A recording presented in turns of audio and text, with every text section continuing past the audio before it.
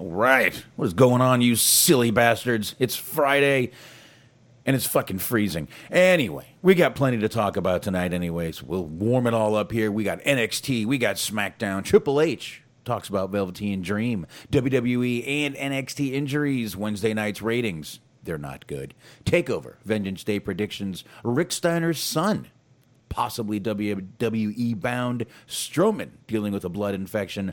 All that and more coming up right now. You are rolling with Boxman and Smark. We are your Dirt Sheet Dudes.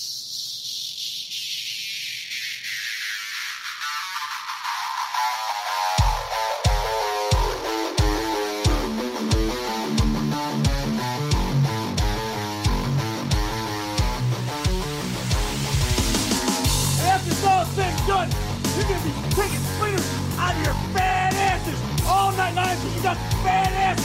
The only chance you have no chance. If you had a chance, if you could run lickety split, but you can't run because you're fat asses. Well, Ric Flair, you know what? I'm not a normal looking athlete myself. You know what I'm talking about? I've been in the gyms a lot. It's a privilege and an honor to walk out with Ole Anderson, Lex Luger, and the Omni tomorrow night. I am not a happy camper. What is Bully Ray's motivation? You know, I know he loves sugar. But I check my pocket. I don't have no donuts. I don't have no cheeseburger. I know you love sugar, but I ain't got none. To be the man, you gotta beat the man. And I'm saying, woo, right here in Nashville, Tennessee, pal, I'm the man. Look at a match for the total package like Luger and Super Brawl. Super Saturday, what is it? I don't know what it's called. What is it called? Super Brawl Saturday. Super Brawl Saturday? You don't lose faith in winners. And Ric Flair, day in and day out, every day of his life, just keeps winning and winning and winning. Ric Flair! New York City, Ric Flair! You're gonna find out what hard is all about! I do exactly what I want to do. You say I'm insane. I say thank you very much. Make a good lucha thing. I hate God! Hit the deck! Yes! We love you, Scott Steiner! Today, woo, I've got the star and profile like never before. You guys talk about being students of the game. I am the game, JR.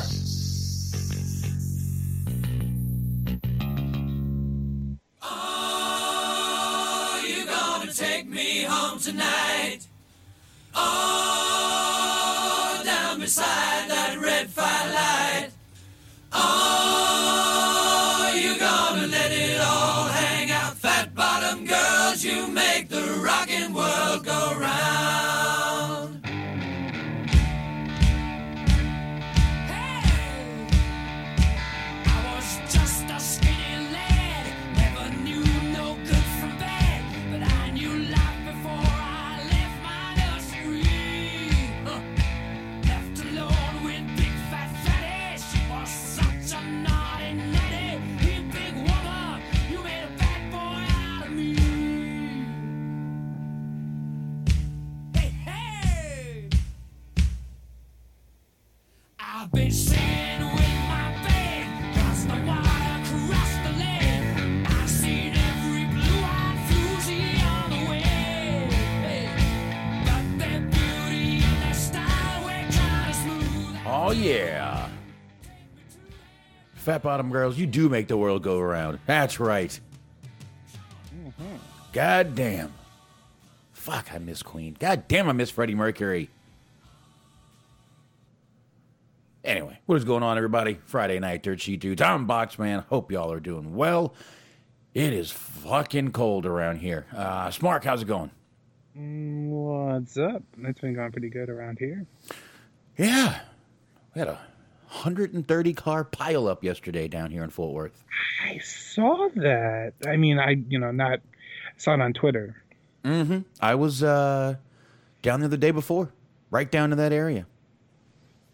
Kind of just, doesn't really mean anything. Just kind of scary when, you're like, oh shit, I was right there. But I think there were 6 people in total that died in that accident. But it was crazy to see. And I was watching, people had videos of it. And I'm, just, the trucks couldn't stop.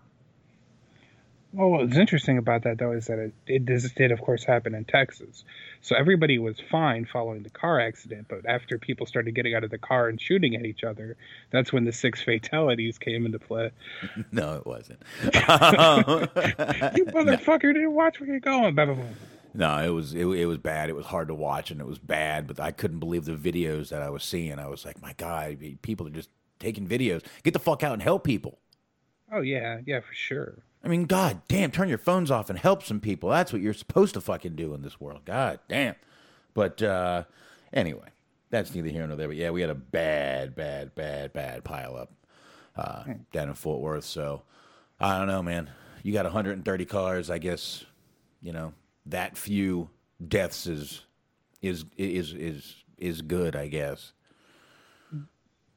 I'm gonna have to check on Twitter now. I didn't know that. I knew that happened. I didn't know it was in Texas. Oh yeah, right in Fort Worth. I'm not trying to speculate or cause any problems or drama or nonsense or what have you. But have we heard from Papa Dave?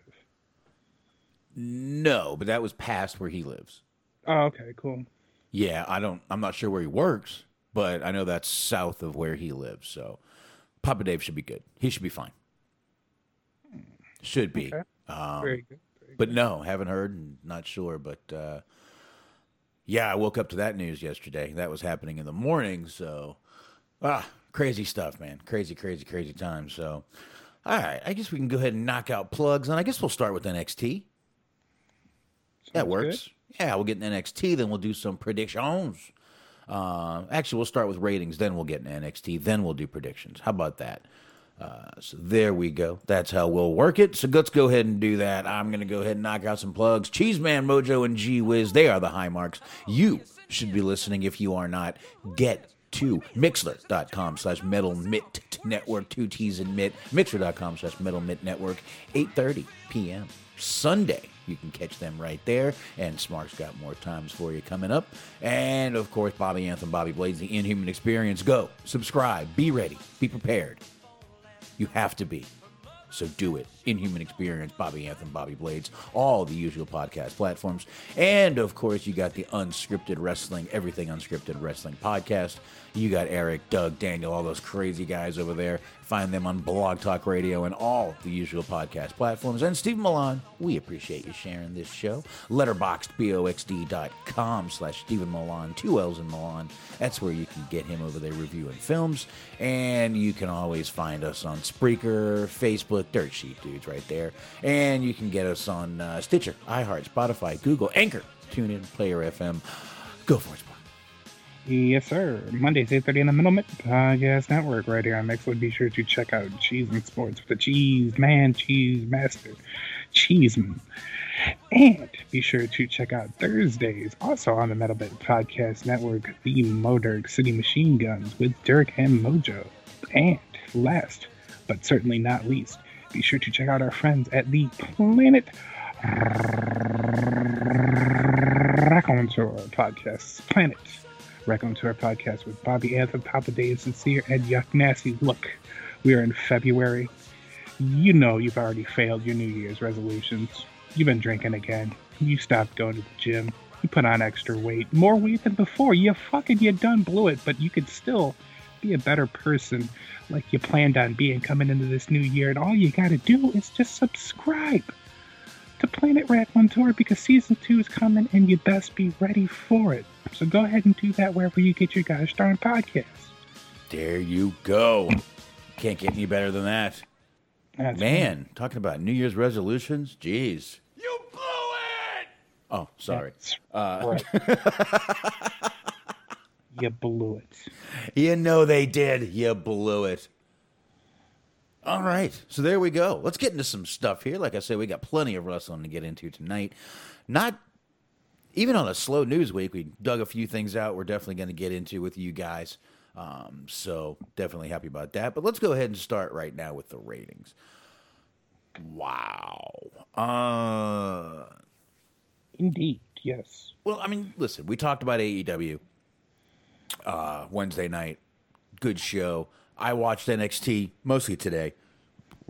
I thought it was a good show. Now, AEW did 741,000 viewers. NXT did 558,000. That's 1.299, not even 1.3 million. Lowest combined total since the Wednesday night wars, finger quote, started. Lowest. Right. Listen, you can sit there, the impeachment trial. Let me tell you something. Wrestling fans don't give a shit about fucking the second impeachment trial. I promise you, they don't. AEW proves that. They stayed within their numbers. Yeah, they were the number 2 non-news related television show of the night. They actually beat the NBA, is what I was hearing on The Observer. So they were doing quite well for themselves. Obviously they were, and it's it's just not good. I mean, what? And I got to tell you, I don't know what's wrong with NXT. It's a good show. Well, the theory that has been kind of floating around is just that because it's been a pretty solid pattern of like really bad numbers the last couple of weeks, and it kind of directly correlates to the beginning of the Dusty Classic. So basically, the theory is that just people don't give a fuck about the Dusty Classic, which is in a way kind of them reaping what they sow, because the NXT tag division is better than the Raw or SmackDown tag division, but it's still not nearly as fleshed out as the AEW tag team division is. The WWE as a whole kind of doesn't care all that much about tag teams. And even for the Dusty Classic, you still got a couple of like thrown together tag teams, and they just randomly named the participants. There was no like qualifying matches. There was no real reason why any of these teams were in there. And there's also no kind of real payoff to any of these people like winning. You know what I mean? So it's just like, well, people don't really care. Yeah, but they get a cup. They do get a cup. Oh, yeah, and it's a nice trophy, I will say. It's well crafted. It's like that rock statue. I mean, they get a cup. You can't say nothing. Jesus, Mark. True. What's wrong with you? They get a cup, dude.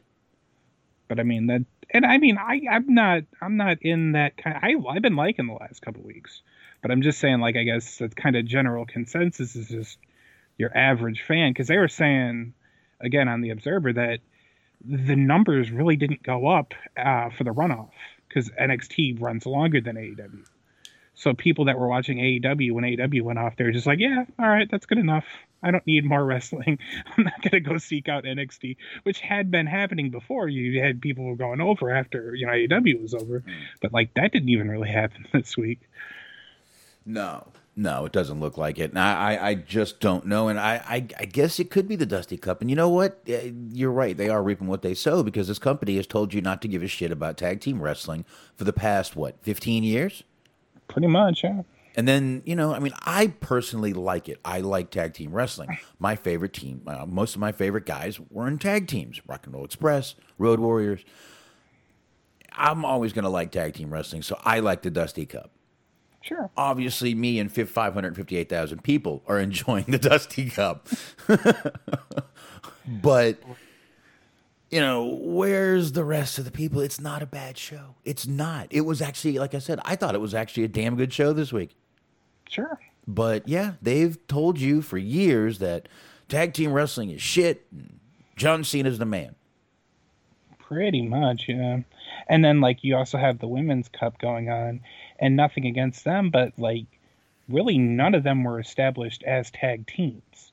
Like, you did have people that were, friends or whatever. You got, like, Dakota Kai, Raquel Gonzalez. They've been, hanging around each other for a while. And, you got the Way is in there, too. Mm-hmm. But, they're not established as tag teams necessarily. They're just kind of established as being friendly with each other. Well, they're like a little stable, little group, whatever you want to call them. Yeah, they are, but I don't know. Like I said, I like the tag team wrestling. No, I'm not crazy that they just kind of threw a couple of the teams together, especially Thatcher and Ciampa, like in the middle of the tournament. They're like, hey, let's get them guys in there. Right. Nobody will notice. Nobody will bitch. And like SBC brings up, actually, Pete Dunne as a challenger for the championship, he's not a fan of it. And it's like, I kind of like Pete Dunne, but like, what has he done? No pun intended, I guess. To sort of make him the challenger. You know what I mean? He came back from. That's about it. Yeah. He came back. There you go. He came back. That's my answer. I have nothing more. I mean, yeah. That's correct though. That's about it. Yeah, he came back from where was he? Oh, I guess he was over in the UK. Took a while to get back. Yeah. I was seeing, I think Toni Storm was talking about how she had originally been slated to debut for, regular NXT or NXT in the US, however you want to call it, for a couple of weeks, and they kept getting fucked up because of travel restrictions and whatnot. Yeah, I'm sure it's not easy to travel out of country right now at all. I'm sure it's a pain in the balls. So, anyway, glad Toni Storm is back at least. All right. I guess we can get into this show real quick. And then we'll, after this, we'll go ahead and do the injury update. We'll play that little video. And then we will do predictions for TakeOver Vengeance Day. That's right. This NXT was the TakeOver Vengeance Day go-home show, as the kids say. And our first match, Mark, was a Dusty Tag Team Classic semifinal match. It was MSK versus Legado del Fantasma. That was Wild and Mendoza out there. Didn't know Carter did the Bronco Buster. Yeah, throwing that in there. Oh, speaking of, I was looking at an older match because I was looking at them. I forget from what promotion, but they were wrestling LAX. Actually, CZW was a promotion. That haircut, I think it's more of a pandemic type situation. Because, how people, it's been happening with a lot of people. They just kind of let the beard go or let the hair go. I think that's been what's going on. Because he didn't have that same, long, indie-rific hair that you were, dislike. Yeah, they I believe WWE probably has people that could cut that. Yes. Just saying. Anyway, awesome spots by MSK. That push backflip thing off the apron was fucking ridiculous. Mm-hmm. I don't even know what they call that, but incredible to watch him do that. Incredible that the other guy, after being pushed, can actually know where the hell his body is going. It's just great to watch that. Good spots by Legado also. With Wild jumping off of Carter's back while Mendoza has him in the fireman's carry. But MSK ended up winning this match and moving on to the finals. And it almost looks like they kind of threw this together, this whole cup together, just to get MSK over.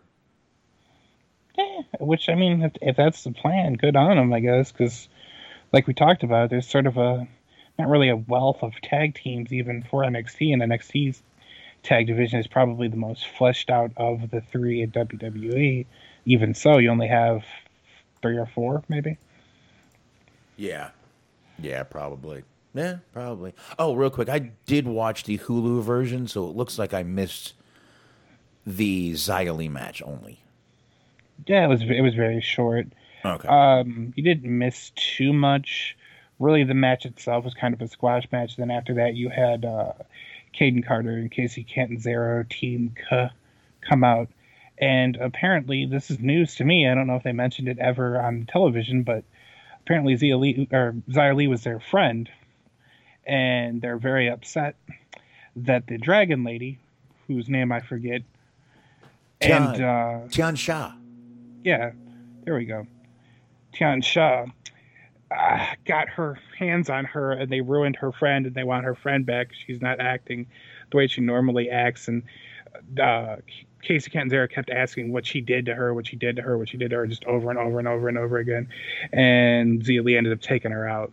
So she beat both of them up because the lady got her brother. She like started choking out her brother, and it was like a peace offering that she beat up her friends in order to get her brother to stop being choked up.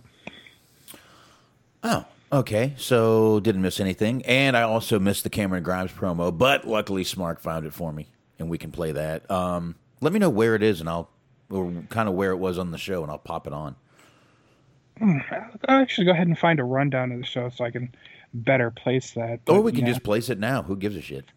Well, we could if that's what you want to do. Actually, here's what we'll do real quick. Let me get. We did get another Mercedes Martinez vignette on basically on Toni Storm, but I'm liking these Mercedes Martinez vignettes. It's good to see her back, and it looks like they're looking to push her. And once again, I'm so glad she got out of that retribution thing.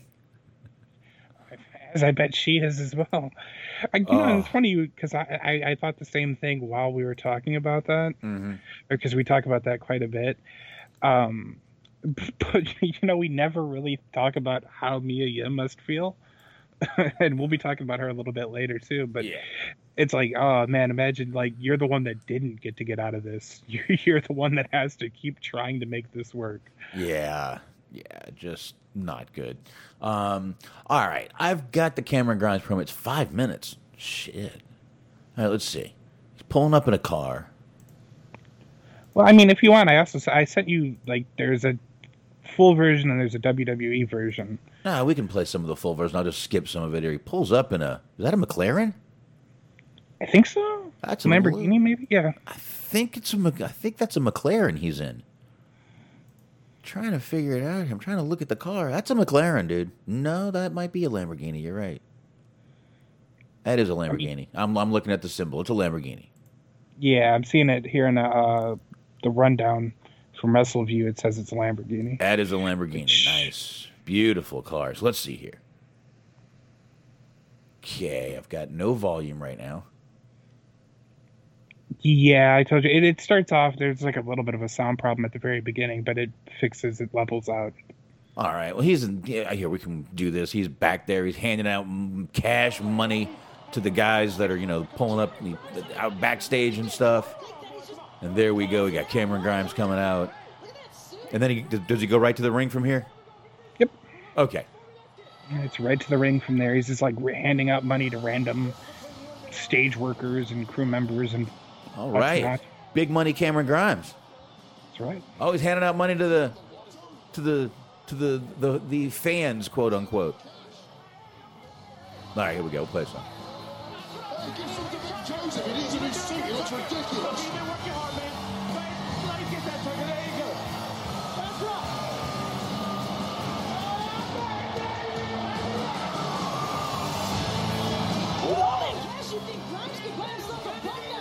All right, let's get him in the ring. Get in the ring. Got a mic. Get in the ring. In the ring. In the ring.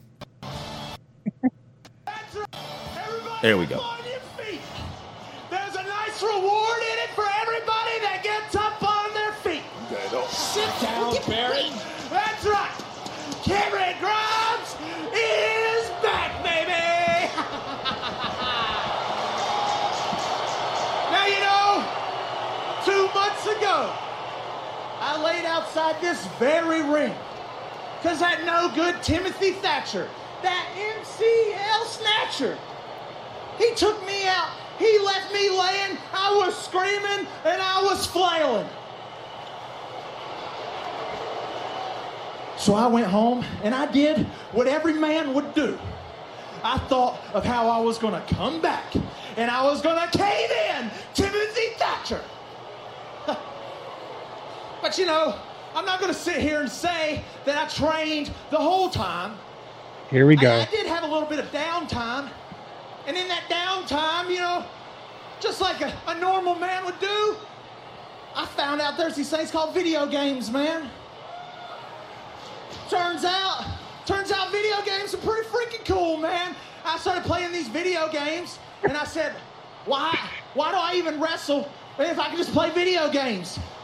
So then, I ran out of video games. I had to go to this place, and I found this store. It was called GameStop. Oh. Man.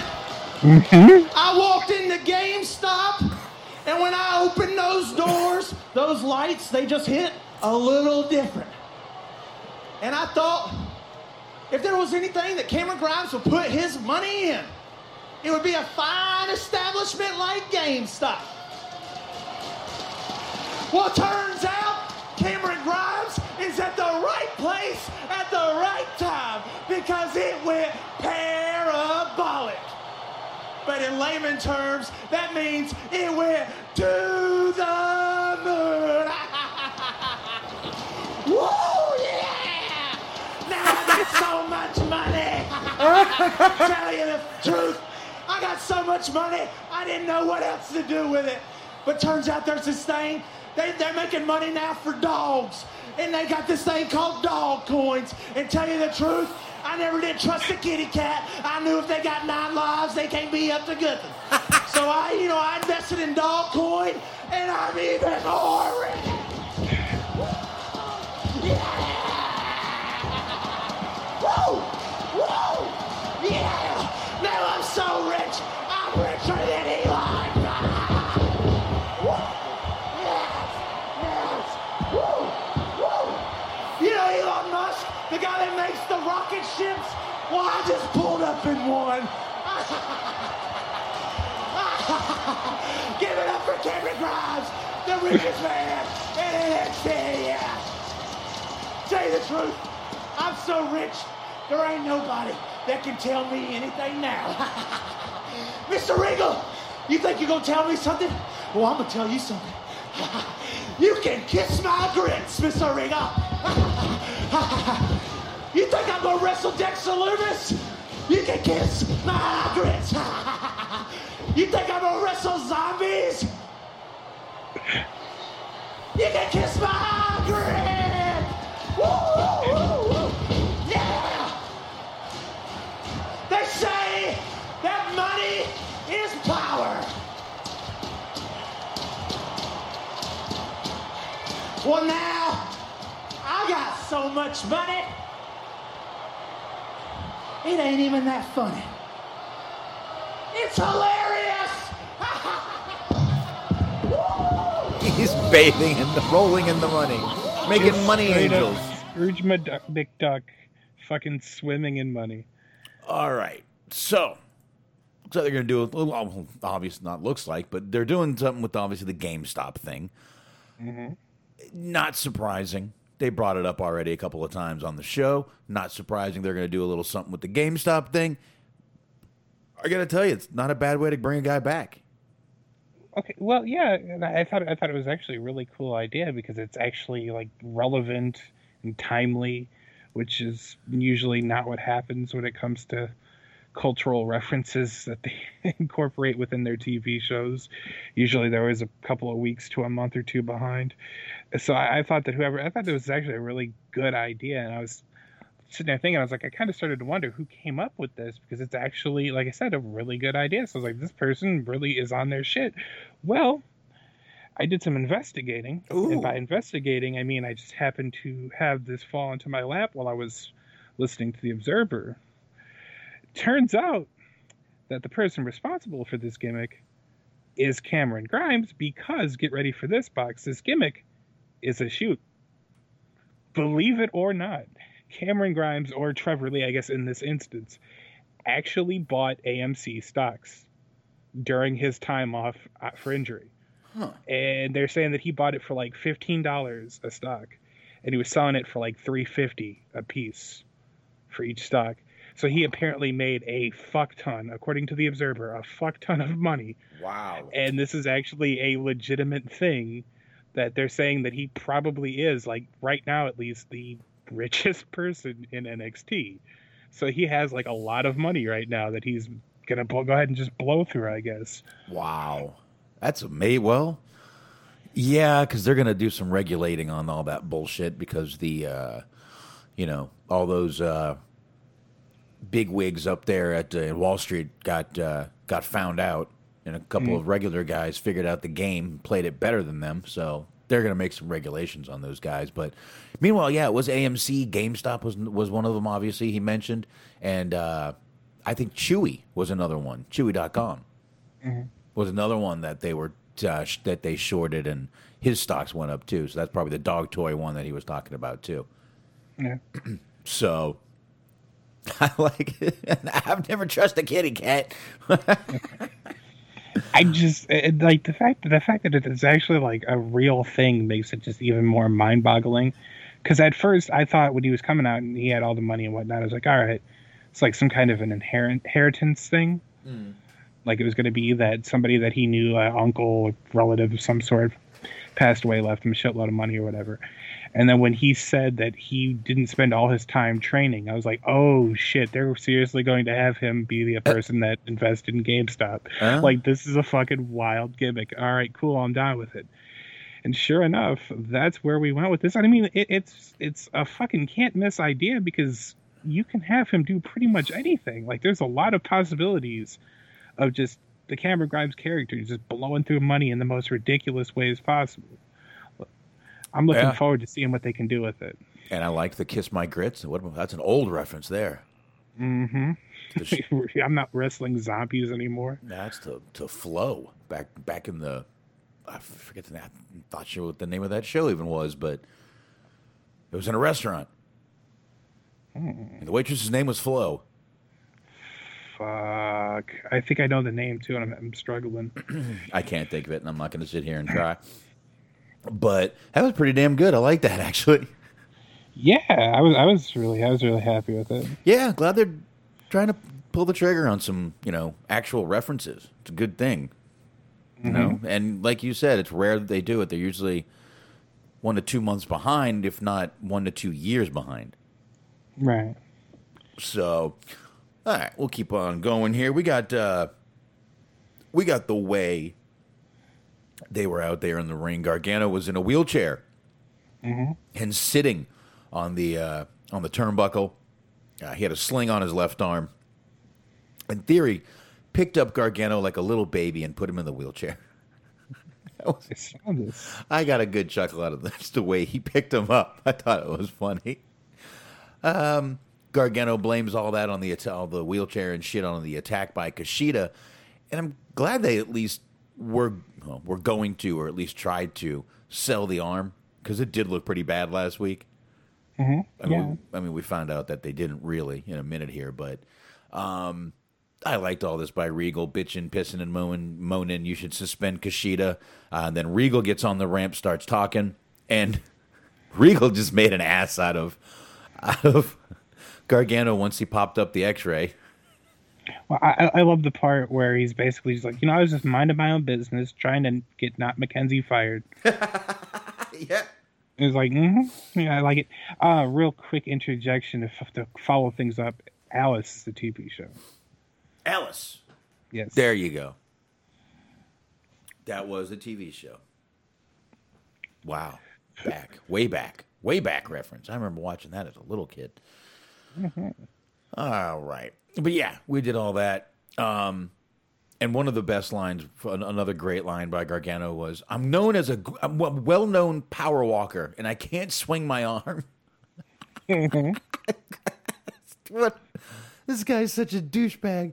But I did like when he put up the X-ray, and Regal just tore him up. He's like, yeah, you wouldn't be able to move if that was your arm. And secondly, that's a right arm, and your left arm is hurt. Regal just trashed the poor guy. Yeah, he was not being supportive at all. No. But he did give him 2 options, though, Smart. That's right. Either Austin Theory can defend the title for him, or he can forfeit the title right now. I love how just immediately, without missing a beat, he just shit on the Austin Theory suggestion. It's like, well, that will not be happening. And it did. But you're right. He immediately said it. And then as Regal is saying this, they pan back to the ring, and Kushida's just standing there behind the way. It fucking honestly, my favorite part of this, fucking Austin Theory does a double take. Yeah, because he's like, yeah, like Kushida, why are you even addressing Kushida? That's ridiculous. He's not here, right, Kushida? Oh shit. I know he taps him on the I think he hit his shoulder or something, or hit him on the chest, and he was like, oh shit. Just again, it's not good, but it is fun, and it's kind of funny, all the stuff they're doing with the way. I'm I'm enjoying it. I mean, it's a little hokey, but both. I mean, the AEW's got a ton of hokey shit too, so who cares? I was thinking about that though, because I was hearing people complain that they're just making Gargano out to be this like total ridiculous fucking goober geek type of character. And I was thinking, I was starting to wonder, like, if we had this kind of, social media and all these shows where people give out their opinions and whatnot, like back in the day, imagine how well received Edge and Christian would have been. Like, people would have shit all over that just immediately. Like, oh, you're making these guys look out to be geeks. Yeah. Like, some people's characters, they can do that.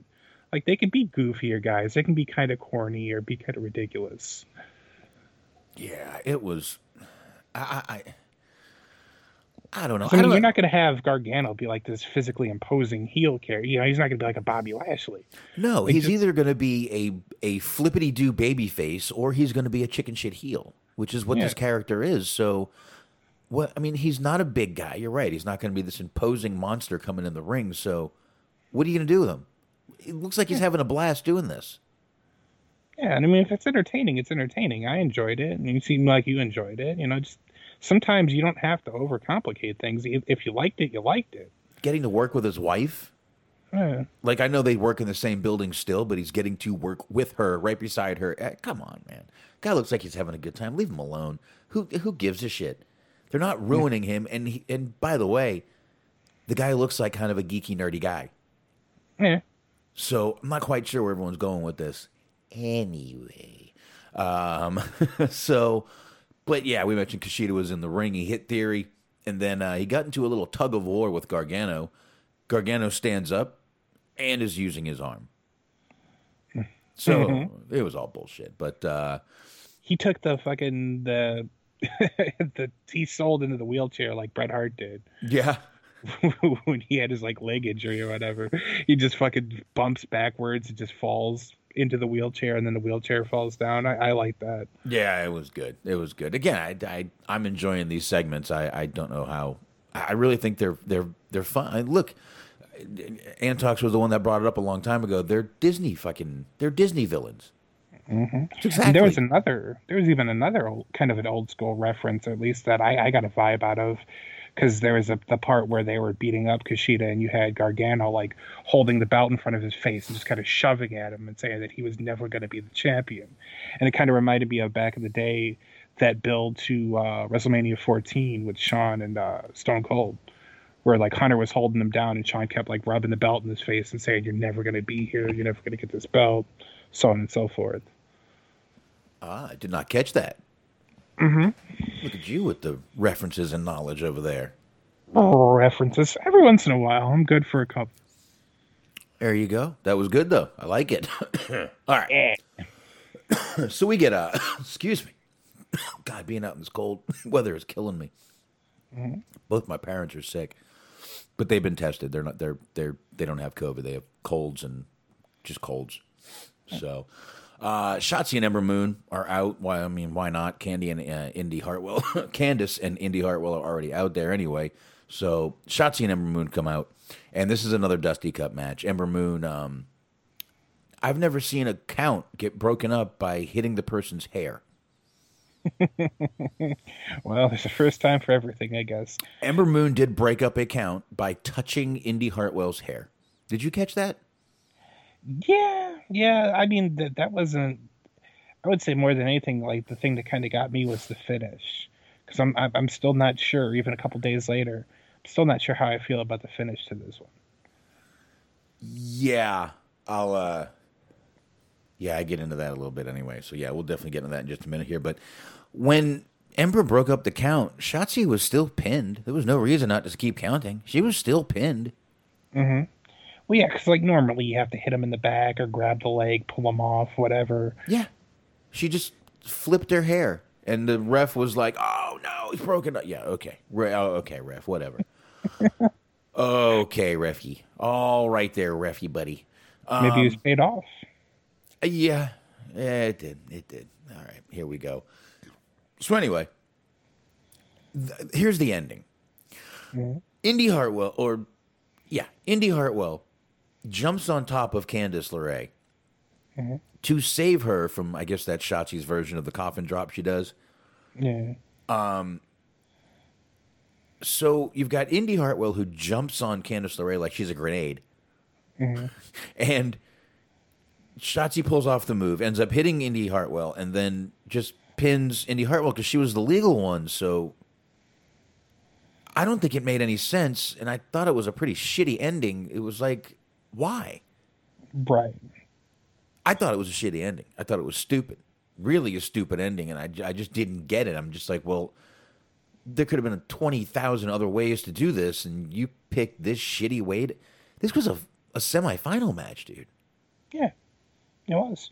Yeah, and I mean, I sort of get it in the sense that, like, that's, you know, kind of your boss in a sense, your mentor or whatever, sensei, however you want to look at it, because it's basically, you know, they're the first, she's the second in command in the way.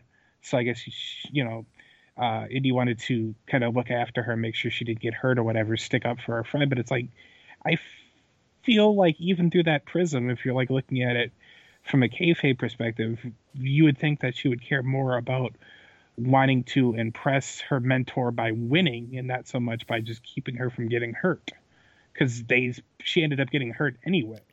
Yeah, like not for real, but she still ended up taking the brunt of, maybe not the brunt, but she still ended up taking an impact from the move. Right. So you both ended up getting hurt, and then you lost the match. So it just kind of doesn't make sense.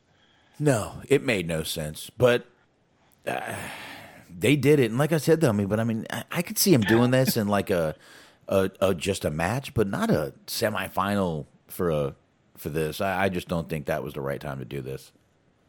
All right. I mean, again, you know, you reap what you sow based on these ratings. Yeah, I guess so. But anyway, after the shitty ending, we do get the finals of the match are going to be Dakota Kai and Raquel Gonzalez versus Shotzi and Ember Moon, and they have a little stare down in front of the cup. Regal comes out and makes it official. Yeah.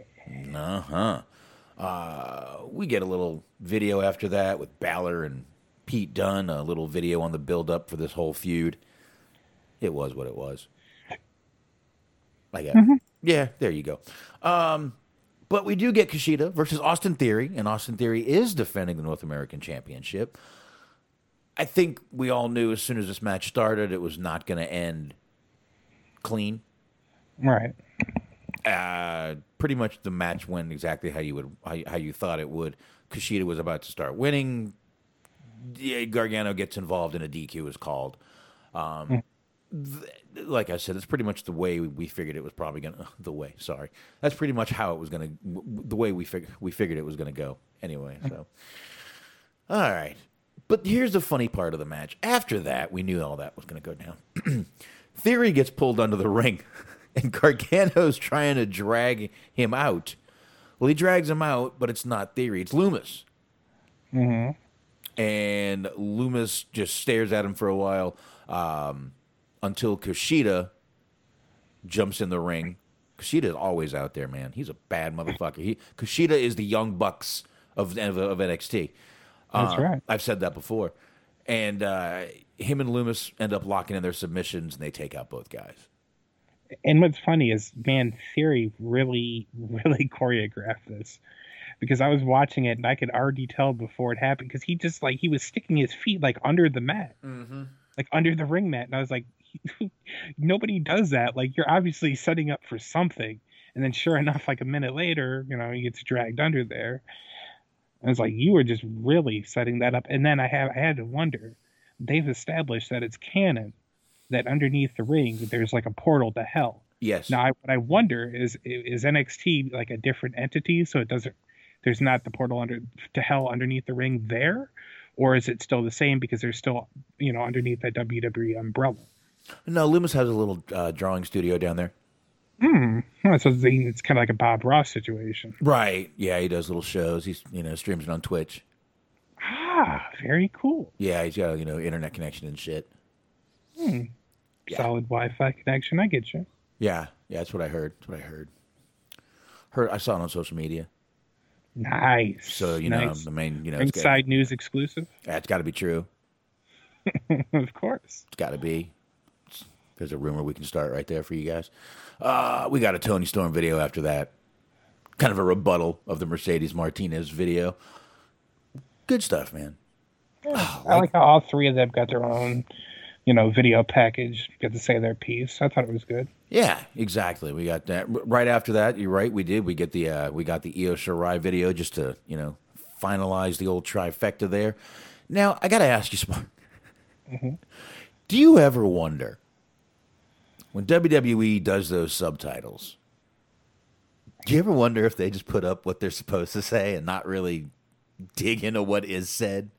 Man, not until you pose that question.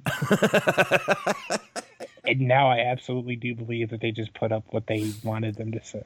I mean, I'm sure someone would pick up on it eventually, but I mean, even back then they said that Asuka, well, back when Asuka was out there doing her crazy stuff, they said she was kind of just talking some gibberish, but some real Japanese.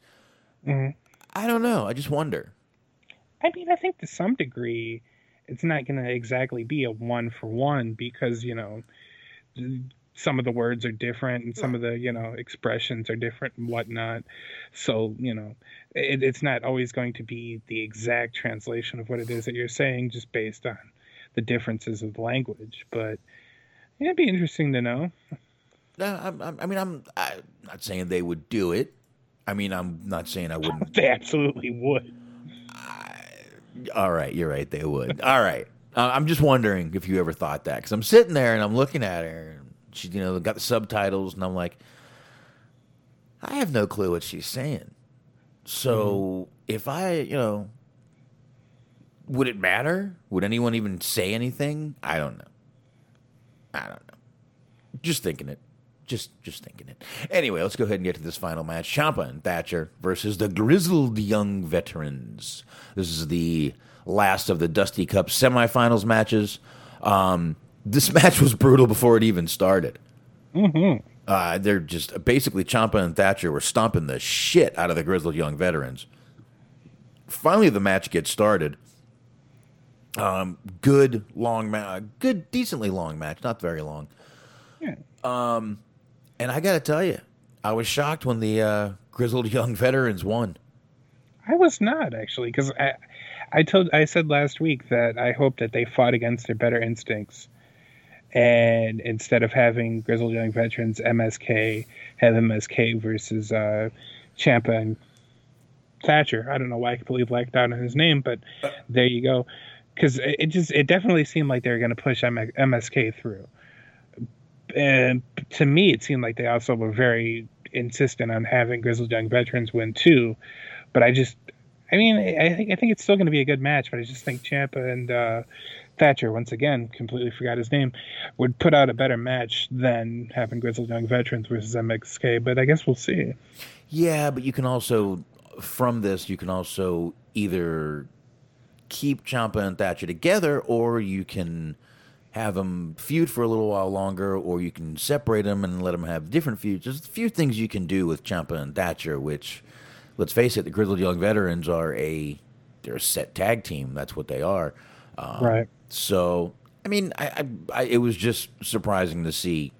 I don't think I would have put Thatcher and Ciampa that far in there just to get beat by the Grizzled Young Veterans. But I guess that was their job, put over the Grizzled Young Veterans. So, Grizzled Young Veterans versus MSK at TakeOver Sunday. Right.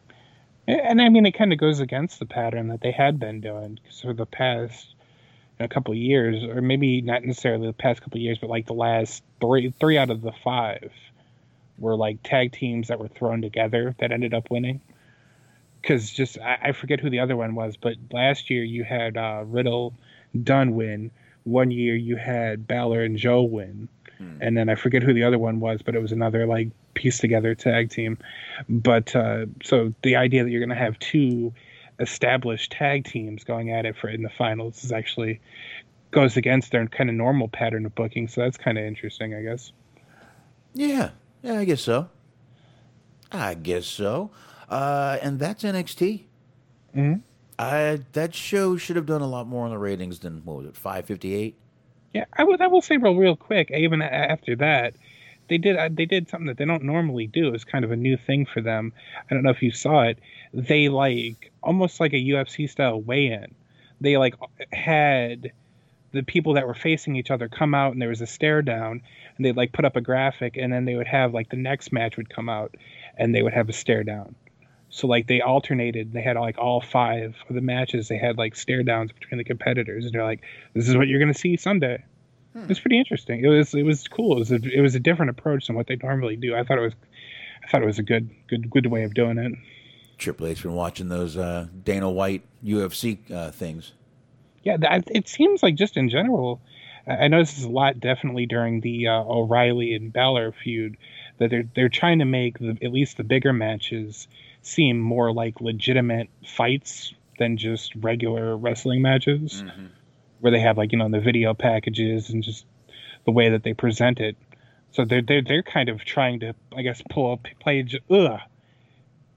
page out of the AEW playbook of trying to make it seem more like a legitimate sport, which is what they were claiming they were going to do when they started up. Yeah, and I mean, they had a legit weigh-in with Thatcher and Ciampa a few weeks ago. Mm-hmm. Yeah, so I'm just getting that big fight deal. That's right, Daddy. Big fight deal. That's right, big fight deal. They love saying that. Anyway, that was NXT right there. Another one, real quick, I will say. And they've cut down on this a little bit, but this is you could play this on any of the shows that are WWE shows. It's a drinking game. Anytime somebody uses the phrase blank took to the limit. I took so-and-so to the limit, so-and-so took me to the limit. They love the phrase took to the limit. It is just all over their television. NXT, Raw, SmackDown, everywhere you look, it is there. Surprised they haven't copyrighted To the Limit. They are, eventually. But yeah, that was NXT. Take it to the limit. Push it to the limit. Limit. Open up the razor's edge. Something, Scarface. It's a good movie. Yeah. All right. Oh, all right. That was that. All right. Enjoy that one. Let's do the... let's give everyone a little break here from our voices. And since we both just tried to sing, let's play a little video here. We have the injury update. We've done this every now and then. I don't usually remember to search it out, but it popped up on my timeline, and let's go ahead and play it. Little injury report right here. I believe this is from, I think Wrestling Inc. does this. It is Wrestling Inc., and it's the guy from, who does these injury reports? I think it might be actually a Wrestling Inc. guy. All right, let's do this. And go. Let's do it. I don't know. Let's see. Hey everybody, I'm Matt Camp. Just days before NXT TakeOver Vengeance Day, it was a hectic night at the Capitol Wrestling Center, with still much to be decided. When the dust settled, we learned the finals of both Dusty Rhodes Tag Team Classics, and that Johnny Gargano is not a doctor. Let's break it all down in this week's NXT Injury Report. Candice LeRae and Indy Hartwell would need to get past Shotzi Blackheart and Ember Moon to punch their tickets to the Dusty Classic Finals this weekend. But the sun would set on the Way's chances in painful fashion. As you might expect, this was a hotly contested semi-final matchup.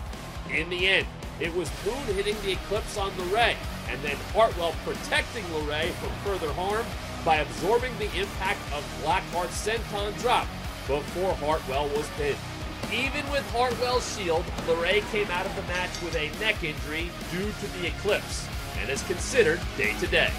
Tommaso Ciampa and Timothy Thatcher's newly minted partnership had them one step away from the men's Dusty Classic Finals, but it was clear they had a brawl on their hands in the form of the grizzled young veterans.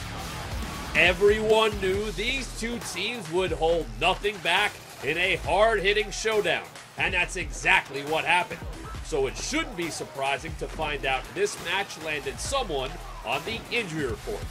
Ciampa would battle back from a power bomb on the apron, but got spiked by a ticket to mayhem that sent GYV to the finals. Ciampa suffered a shoulder injury that required attention, but is medically cleared as tolerated. Raul Mendoza and Joaquin Wilde decided to take the fight to Karrion Kross ahead of Kross's match with Santos Escobar next week. Yet their attempts to beat Kross to the punch backfired in a big way.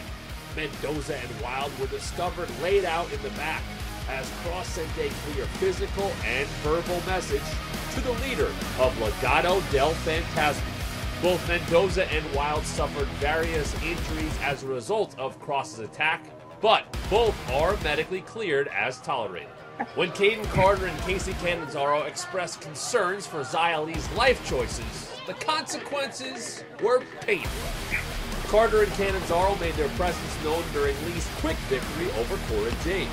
The duo persisted after the match, with Carter making the mistake of berating Mei Ying, which led to Li tossing Carter off the stage before laying waste to Catanzaro with a devastating kick. Carter came out of the chaos with a back injury and is day-to-day. This Sunday is NXT TakeOver. All right, this guy's gotten more kayfabe as it goes. I kind of like it, though. That they have, like, sort of a kayfabe injury report, because it's like, yeah, it's the way of selling what happens. That ain't bad. It ain't bad, but there we go. Those are the only 2 videos. Oh, we might have one more. We'll see how the show goes. I think we'll have time. But, all right, so there's that. Close that. And I guess what we can go ahead and get into now, let's go ahead and get into the predictions. All right, let's do it. I think I accidentally closed the predictions. Let me do that. There. No. The other one. There they are. Okay. I had accidentally closed the wiki screen. All right. Let's go ahead and do this. We've only got 5 matches. So, but they're all championship matches. Very nice. Every one of them. We got Gargano versus Kushida. This is a singles match for the NXT North American Championship. It's a little bit of a tough one, I will say. A little bit. No real rhyme or reason for it, but I'll just go with Gargano. I'll go with Gargano just because I just don't see a reason to take it off of him just now. Yeah, exactly. I mean, that's about it. Yeah, I think so here. Singles match for the NXT Championship, Finn Balor versus Pete Dunne. Gonna go with Balor for sure. Really? Yeah. I don't mind Dunne challenging for the title. And I think they're going to have a good match. And I think for the most part, they had a decent enough feud. But I just don't see him being the he doesn't seem like a likely person to take it off of him. Which, knowing the way they do things, means he's going to take it off of him. But may not seem likely, but I can also see them wanting Dunne with the titles as Birch and Lorcan have titles right now. Could be. I could see that, and then you put those guys against Undisputed Era. Maybe. I could see that. I'm going to go Dunne. All right, I like it. I'm going Dunne on that one. Dunne and Dunner. I'm not even a fan of Dunne, but I'm going with him anyway. All right, we got MSK versus Grizzled Young Veterans here. This is obviously the finals of the Dusty Rhodes Tag Team Classic. Winners will receive a future NXT Tag Team Championship match. Very good. Gonna go MSK, I think. Yeah. I think so too. It looks like I said, it looks like almost like this whole tournament was put together for them. Yeah, I think so too. Yeah, let's go ahead and do that. MSK also from me. We've got the women's Dusty Rhodes Tag Team Classic final match. Same thing. They will receive a women's tag team championship match in the future. Dakota Kai and Raquel Gonzalez versus Ember Moon and Shotzi Blackheart. Excuse me. Yes, this is kind of a hard one too, but I think I am going to go with Kai and Gonzalez. Yeah, I think you have to, especially the way they've been pushing Gonzalez. I'd say she gets the pin. Mm-hmm. She's probably gonna. I would say she pins either one of them, but she'll get the pin on that one. So, all right, let's go. This is the triple threat match for the NXT Women's Championship. Io Shirai, Toni Storm, and Mercedes Martinez. I am going to go a little bit on a limb on this one. Uh-oh. I am going to go with Mercedes Martinez. I just feel like Io has had its title for a pretty long time, and it's like, kind of seems like it's about time for that to kind of run its course. I think Io's going to retain here, honestly. Yeah, like if I had to bet money on it, I would probably bet on Io. But since there's no real consequences, there's just I get a little bit of a feeling that they might want to try to spark things, go in a little bit of a different direction, change it up a bit. Yeah, I think they're going to leave it on Io. Yeah. Yep. You're probably right. But All right. like I said, I'm going on that there limb. All right. Careful. I think Yes. I think I heard the limb cracking a little bit. Little bit. Anyway, all right. Let's go ahead and fuck it. Let's go ahead and get into SmackDown. Yeah, there we go. We'll knock out SmackDown, and then we'll get into the last bit of the news, and we'll wrap it up. I can crawl into my nice warm bed. It's so cold. There you go. I hate cold weather. I feel for you. There's a certain, like, a little bit of hypocrisy that goes into SmackDown for me. Because, like, I hate when Raw does this, but for some reason I've just become completely fine with, like, what I'm starting to kind of call the SmackDown guarantee. That no matter what, no matter when, no matter which episode, what day, what month, you can always you're guaranteed to the fact that SmackDown will always start 5 minutes after the hour. Uh-huh. And sure enough, this SmackDown began the same way every SmackDown has began for the last, like, 2 months, with Roman Reigns coming down, and he doesn't say anything until 05 of that hour. 8:05, 7:05, depending on your time zone. But once again, there we are. I told you, man. I told you it takes him 4 minutes to get to the ring. Mm-hmm. Yep. 1 minute of him 4 minutes to get to the ring, then 1 minute of standing in the ring. Mm-hmm. Looking around, listening to the piped-in boos.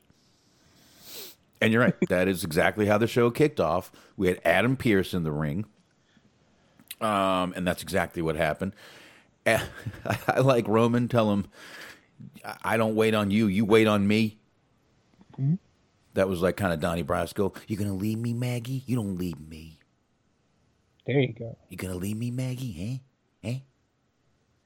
Anyway. You don't leave me. I leave you.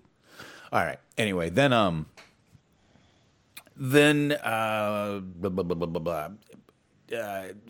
Roman actually takes that kind of opportunity of waiting to start talking about Edge waiting to make the decision. Now, when Heyman gets on the mic, God, it got good. God, he's good. He just sounds like I know he's not a lawyer, but God, does he sound like one sometimes. Mm-hmm. He did change up the Elimination Chamber match a little bit. Originally, it's usually Roman Reigns defending in the Elimination Chamber match. But Paul changes it up and says, no, that's not how we're going to do it. Whoever wins the Elimination Chamber will get a championship match right there on the spot. So that means they're going to have to get their ass kicked in the chamber, and then Roman will come down and basically pick the bones Right. after the match. I love this. I love the way that his character is with all of this, because it's like it's been pretty much established that he is such an ass kicker, that he's like this big strong dude. He can easily still, like in normal circumstance, still end up prevailing anyway, like in a regular one-on-one match. But I just love the idea that even though he's this big strong guy, he's still sort of playing a bit of a chicken shit heel, where he's like just doing everything he can to stack everything in his favor. Right. It's just another one of those instances. And like, this is obviously the first time, like you said, that we've seen a situation like this where you have the winner automatically getting a title shot the same show. So that's pretty cool. Yeah, it's going to be different. It is going to be pretty fucking different. And we did find out, who was in this match pretty much tonight. We found out by the end of the show. Mm-hmm. But the first two we found out is Jey Uso, yes, and Kevin Owens. And Pierce announcing Kevin Owens got Roman Reigns in Pierce's face for that one. Little stare down there. I like how Heyman threw out the phrase, the island of relevancy. It's like, all right, you're over here and your opinion doesn't matter, but this guy over here, Roman, his opinion does. Yeah. It's just being Exactly. like extra dickish. And you know, back to what you were saying earlier, you're right about the whole thing of how Roman is. It's he knows even if he could win, he'd still rather just do it the easiest way he can, just to guarantee that title. Yeah, I like it. I like it. I like it most definitely. Not a bad way to start.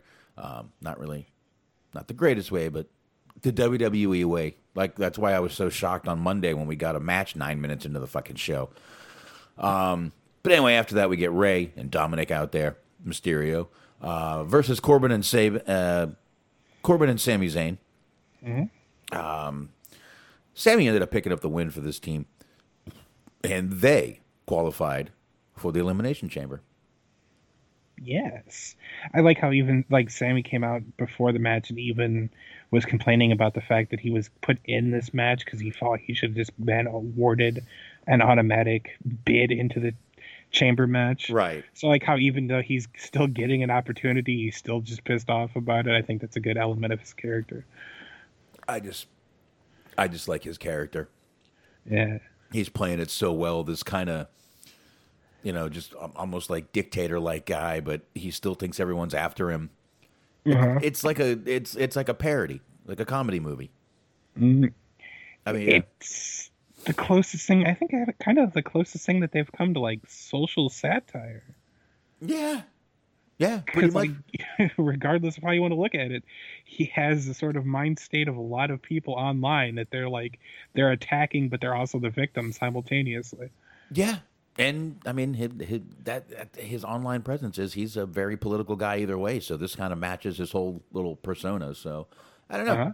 I like it. It's good. And Sammy's always good at doing his stuff. So anyway, we get let's see, what do we got after that? We get Pierce and Sonya Deville backstage. They're talking to Dolph and Rude, and those two guys want to be in the chamber.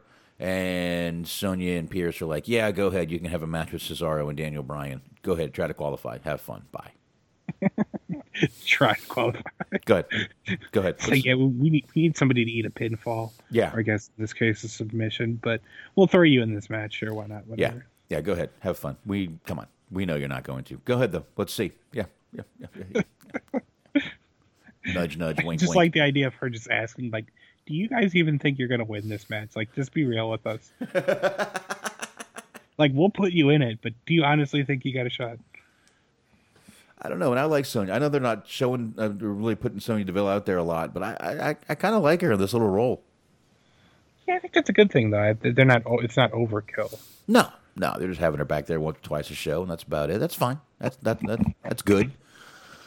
We get Big E, though, in the ring after that. He's cutting a promo. Mid-promo, you get Apollo coming out. And he's like, oh, I know what you were going to do. You're going to issue an open challenge. And Big E's like, well, yeah, to anyone but you. That was, damn, bitched him right out. And I like when they were doing their little face-to-face with Apollo and Big E. They didn't have the mics up to their mouth. They had the mics down. You could still hear what they were saying. For the most part. Like, there were some periods where I couldn't make out anything, honestly. Really? Like, yeah. I mean, I heard the important things, but I think they did a little bit of a better job of this on NXT. We were talking about, like, the week before where you had Cross coming up to Escobar and just talking shit straight at him. Like, I think they did a better job picking up the audio there. Because, like, I like the idea of it. And like I said before when we were talking about that, I like the idea that they're sort of capitalizing on making a positive out of the fact that there's no actual live fans, just being able to make it seem more intimate and personal and real instead of just having these guys talking on microphones. Right. But I did hear the part where Big E told him to go to catering and just collect a check, which is just like, jeez, man. Jeez. I mean, that's pretty much where Apollo was for probably the past year, but I'm glad to see looks like they're going to try to do something with him, which I'm fine with that. Mm-hmm. And I would rather him be a big heel coming out there because, I mean, come on, everybody gets tired of him coming down to the ring, just smiling and having a great match and leaving. Sure. That's it. So, good. Good. But we do get Nakamura versus Big E here. Now, I don't know about you, but does Nakamura being on his own again worry you just a little bit? I mean, the fact that we read last week that they had no actual real plans of doing anything with him, and they sort of just slotted him into this position because Cesaro hadn't signed his contract, does give me a little bit of a cause for concern. And just their record on him. Okay, I know exactly what Antox is posting right there. I haven't even pulled it up, but I think I know. We'll go ahead and get into that real quick. There's going to be more coming out about that one.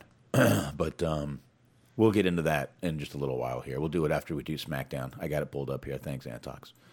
All right. So, yeah, I definitely, like I said, their record on what they've done with Nakamura is not good. I mean, they gave him this grandiose entrance and this and that, and they give him the Dolph Ziggler treatment. Actually, Dolph Ziggler gets treated better. Which isn't saying much at all, I don't think. Yeah, unfortunately.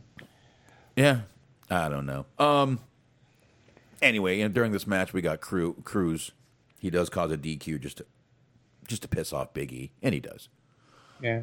So, anyway, that's enough on that right there. Seth Rollins, we get a little return video for Seth Rollins here. And then after that, we get a little Martin Luther King video in honor of Black History Month. I think we had Titus O'Neil. Was that Montez Ford? Mm-hmm. Big E and Sasha, all shown basically giving you some MLK quotes. Nice little video there. And well, go ahead. No, I was just agreeing with that. Like we were talking about on Monday's show, I like how they kind of changed it up. They're actually, doing it a little bit differently than they had been doing the last couple of years, where they just show a handful of the same people over and over again. Yeah. Oh, yeah, you're right. Like you'd said, usually, oh, look, Ernie Ladd, and I will throw The Rock in there, too. Yeah. Oh, look, Ron Simmons is here. Damn. Oh, there you go, Ron. Yeah, there you go. Yeah. That's pretty much what they do. That's pretty much what they do. So, yeah, you're right. I do like this. They're just kind of putting up, little quotes and having the talent say some stuff. That's fine. Say the quotes. It's not that's probably easier for them anyway.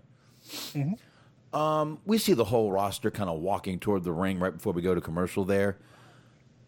And I didn't hear this, but then I found out it was all because they were waiting for the return of Seth Rollins.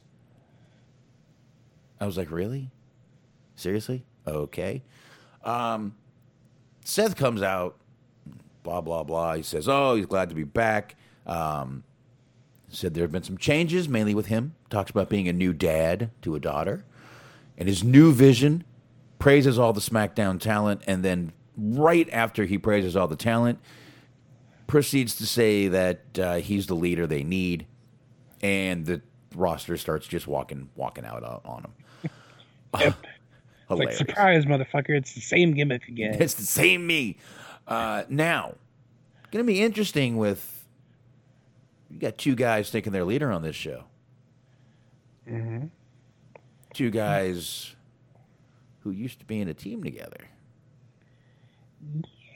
Yeah, that's kind of interesting. I hadn't really thought of it that way, because I had predicted potentially that if they decided that they weren't going to do the Goldberg versus Roman thing, which apparently seems like they're not going to do, that they could potentially end up doing the Roman versus Seth thing. But I thought you're going to have Seth come back and just be like, kind of everything was swept under the rug.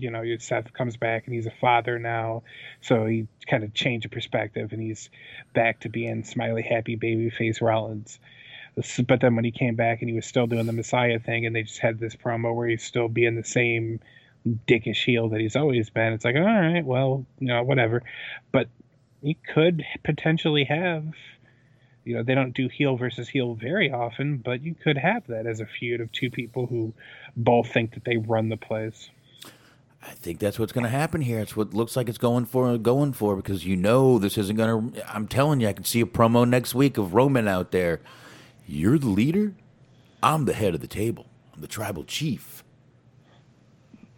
Yeah. I don't know. We could We'll have to see where that's going, though. But Cesaro is the only one that stayed down out there. And then Cesaro does try to walk away. And Rollins goes after him. Just beats the hell out of him. Now, on a completely unrelated topic, while I'm watching this match, my kid is sitting beside me and he's playing with Play-Doh. God, that stuff smells good. I forget how good that stuff smells. Yeah. I'm done. Oh, can I smell that? Give it to me. Okay. Yeah, I know exactly what you mean because like I haven't touched Play-Doh in a very long time, but I could definitely like kind of remember if I dig deep enough that does have a very pleasant smell to it, and like even just kind of just the texture of it, being able to kind of run it through your fingers or whatever, just kind of stretch it out and fuck around with it for a little while, and kind of cathartic. Yeah, and my kids have Silly Putty too. And the other day, I took a printout, something I printed on the printer. Sure. And I showed them what we used to do as kids with the newspaper, the comics. We would print them on Silly Putty. I never did that. Never did that? No. Oh, yeah. You can actually take Silly Putty, and we used to put it on the newspaper, and it would actually come off exactly what was on the newspaper. You can do it with anything you print on a printer too. You just put it on there, and my kids were amazed. Yeah, like I'm familiar with it, like as a concept or like a practice or whatever, but I just never really did that as a kid. Well, we didn't have social media or computers when I was a kid, so. Right. No, I mean, actually, honestly, I do kind of like the idea that they still play with like conventional kids' toys, because like I always wonder about that with like the newer kids. It's like, because sometimes the most fun can be shit like that, like the remote controlled cars and Legos and whatnot, and things like that. Because when I was a kid, I had a light bright, like those light bright. Ooh, that was a lot of fun. And I was at such an age where I didn't even think that I could use it as a way to spell inappropriate words. Like I literally actually followed along with the put this here, put that there, and oh look, it's a dinosaur. It was a lot of fun. I remember you put the little templates up there. I remember. Yeah. I had it. Yeah, but if you don't buy that stuff for your kids, you're not going to play with it. I mean, my kids love Legos because we bought them for them. Both my kids will literally put together those 100 or 1,000 piece thing. They'll sit there and put it together on the kitchen table. Sure. They'll fight 20 times doing it, but they'll do it. But they love that stuff, and yeah, the Play-Doh. My kid loves playing with Play-Doh. We every now and then we go get him you get like a big box of it with like 10 or 12 things in it, because he leaves it open, it dries out. Oh yeah, for sure. Yeah, and you can try you can put a little vegetable glycerin in it and get it back to shape, and it's still squishy, but it's never the same. Right. It's never. You guys the ever same. tried to do like the homemade slime? Oh yeah, we have that. Fair enough. They have some edible slime in the kitchen that we've been waiting to do, and I got a feeling this weekend it's going to be so cold I ain't leaving the fucking house. So I got a feeling this weekend we're going to do a few things in the kitchen because we just need to get some dishes out of there, and then we'll have some room. Let the boys have some fun this weekend. There you go, right on. But yeah, there ain't no motherfucking way I'm leaving this house. Probably not Monday either. So. Right on. No. I'm going to tell people, nope. I've been saying the words weather permitting. I got hard subject to change. Well, I got 4 deliveries set up for Monday, and I keep telling everybody, weather permitting. Weather permitting. I am not. Dude, I'm just. You don't get a lot of ice and snow here. We get it every few. I got to tell you, I've been here 13 years. It's never been this cold. Right. Never been this cold. Snow is once every 3 or 4 years, and ice. People here don't know how to fucking drive in it, dude. And I'm not going and driving in it. Nope. Yeah, I get you. Obviously, not after a 130 car pileup. No, thank you. No, I'm good. We got Bayley versus Liv Morgan. Bayley wins. I guess Billy Kay came to the ring, and Ruby ended up throwing the resumes, and it distracted Liv. I think that's what happened. Yeah, this is exactly what happened, because she tried to apologize. I don't think it was like resumes exactly. Like she made some kind of like picture or something of them all together. Like she was having fun with Photoshop or whatever. I couldn't get a good look at exactly what the picture was supposed to be, and they never showed it like close up. But that's kind of what it looked like. Oh, and she handed this like big stack of papers to Ruby, and Ruby just kind of tosses them behind her, but so that they all end up scattering out into the ring. The referee tries to clean the ring up, and then the distraction ends up causing Liv to lose the match. And this is like this is a time when I totally agree with like Corey on commentary, because this was entirely Ruby's fault. Like, you've wrestled long enough to know that if you throw some shit backwards, it's going to land in the ring, and it's going to potentially cause a problem. Like, this was not Billie Kay's fault. This was entirely Ruby's fault for having a complete lack of like spatial awareness or situational awareness. Damn it! Like, she done fucked up. That wasn't ring general like. Mm-hmm. Not at all. You should know where you are at all times. Yeah, it was all on her. It was all on her. I did get a little kick out of, like, after the match, just Billie Kay's looking all torn up, and Bayley just walks by and just looks in the ring, looks back at her, and goes, "Yeah, I don't think they like you very much," and then keeps walking.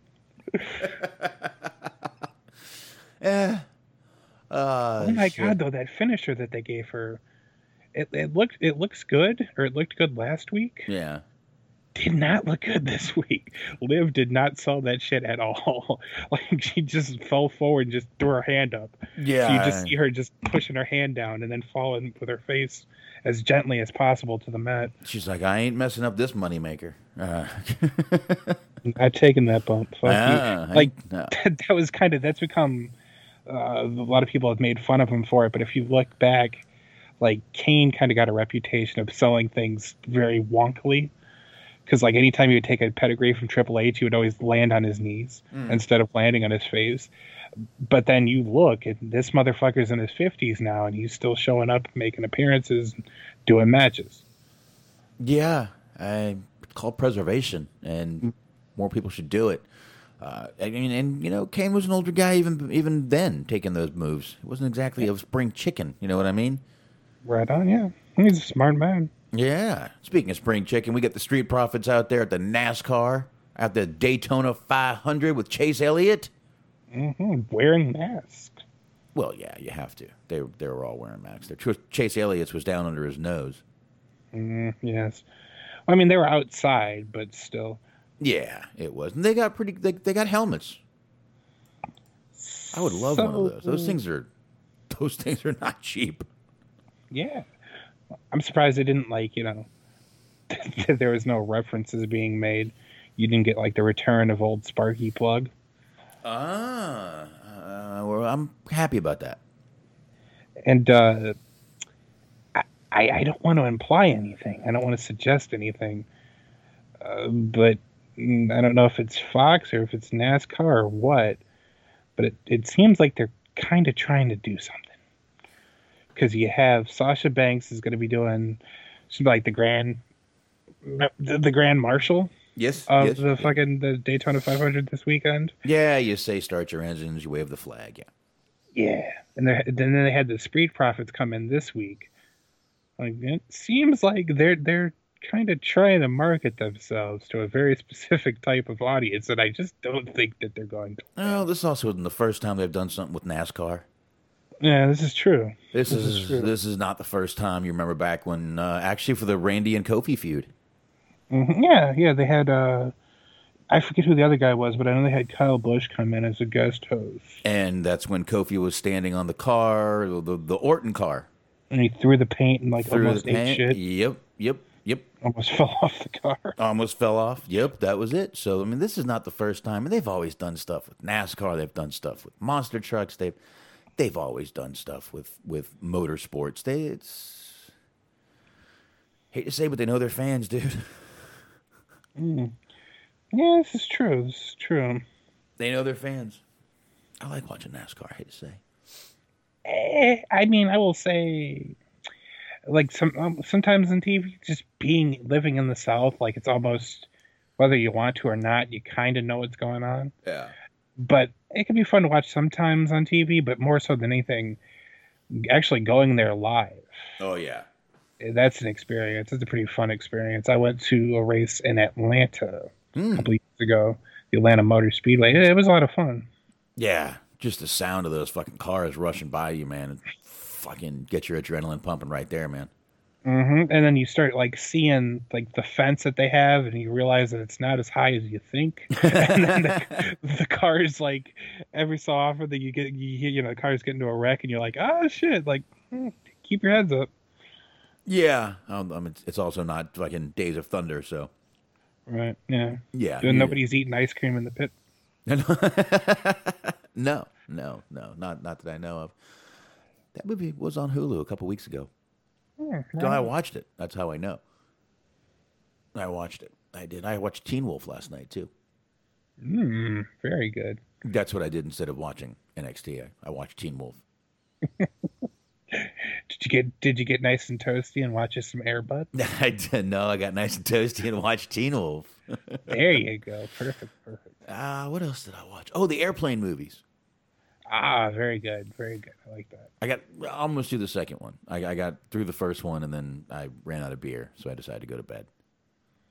See, I feel like Airplane's a movie that still holds up for sure. It still holds up. It's way more offensive than you think it is, the first one especially. But it's also, most of the comedy is just taking things very literally. Yeah, well, like one of the scenes is they use the term I got to call them on the ham radio. That's literally a fucking ham radio. Yeah. They're like, oh, what's his name? Leslie Nielsen's in both of them, or the first one. I don't think he's in the second one. And he's sitting there and he goes, Shirley, you understand? And he's like, I do, and don't call me Shirley.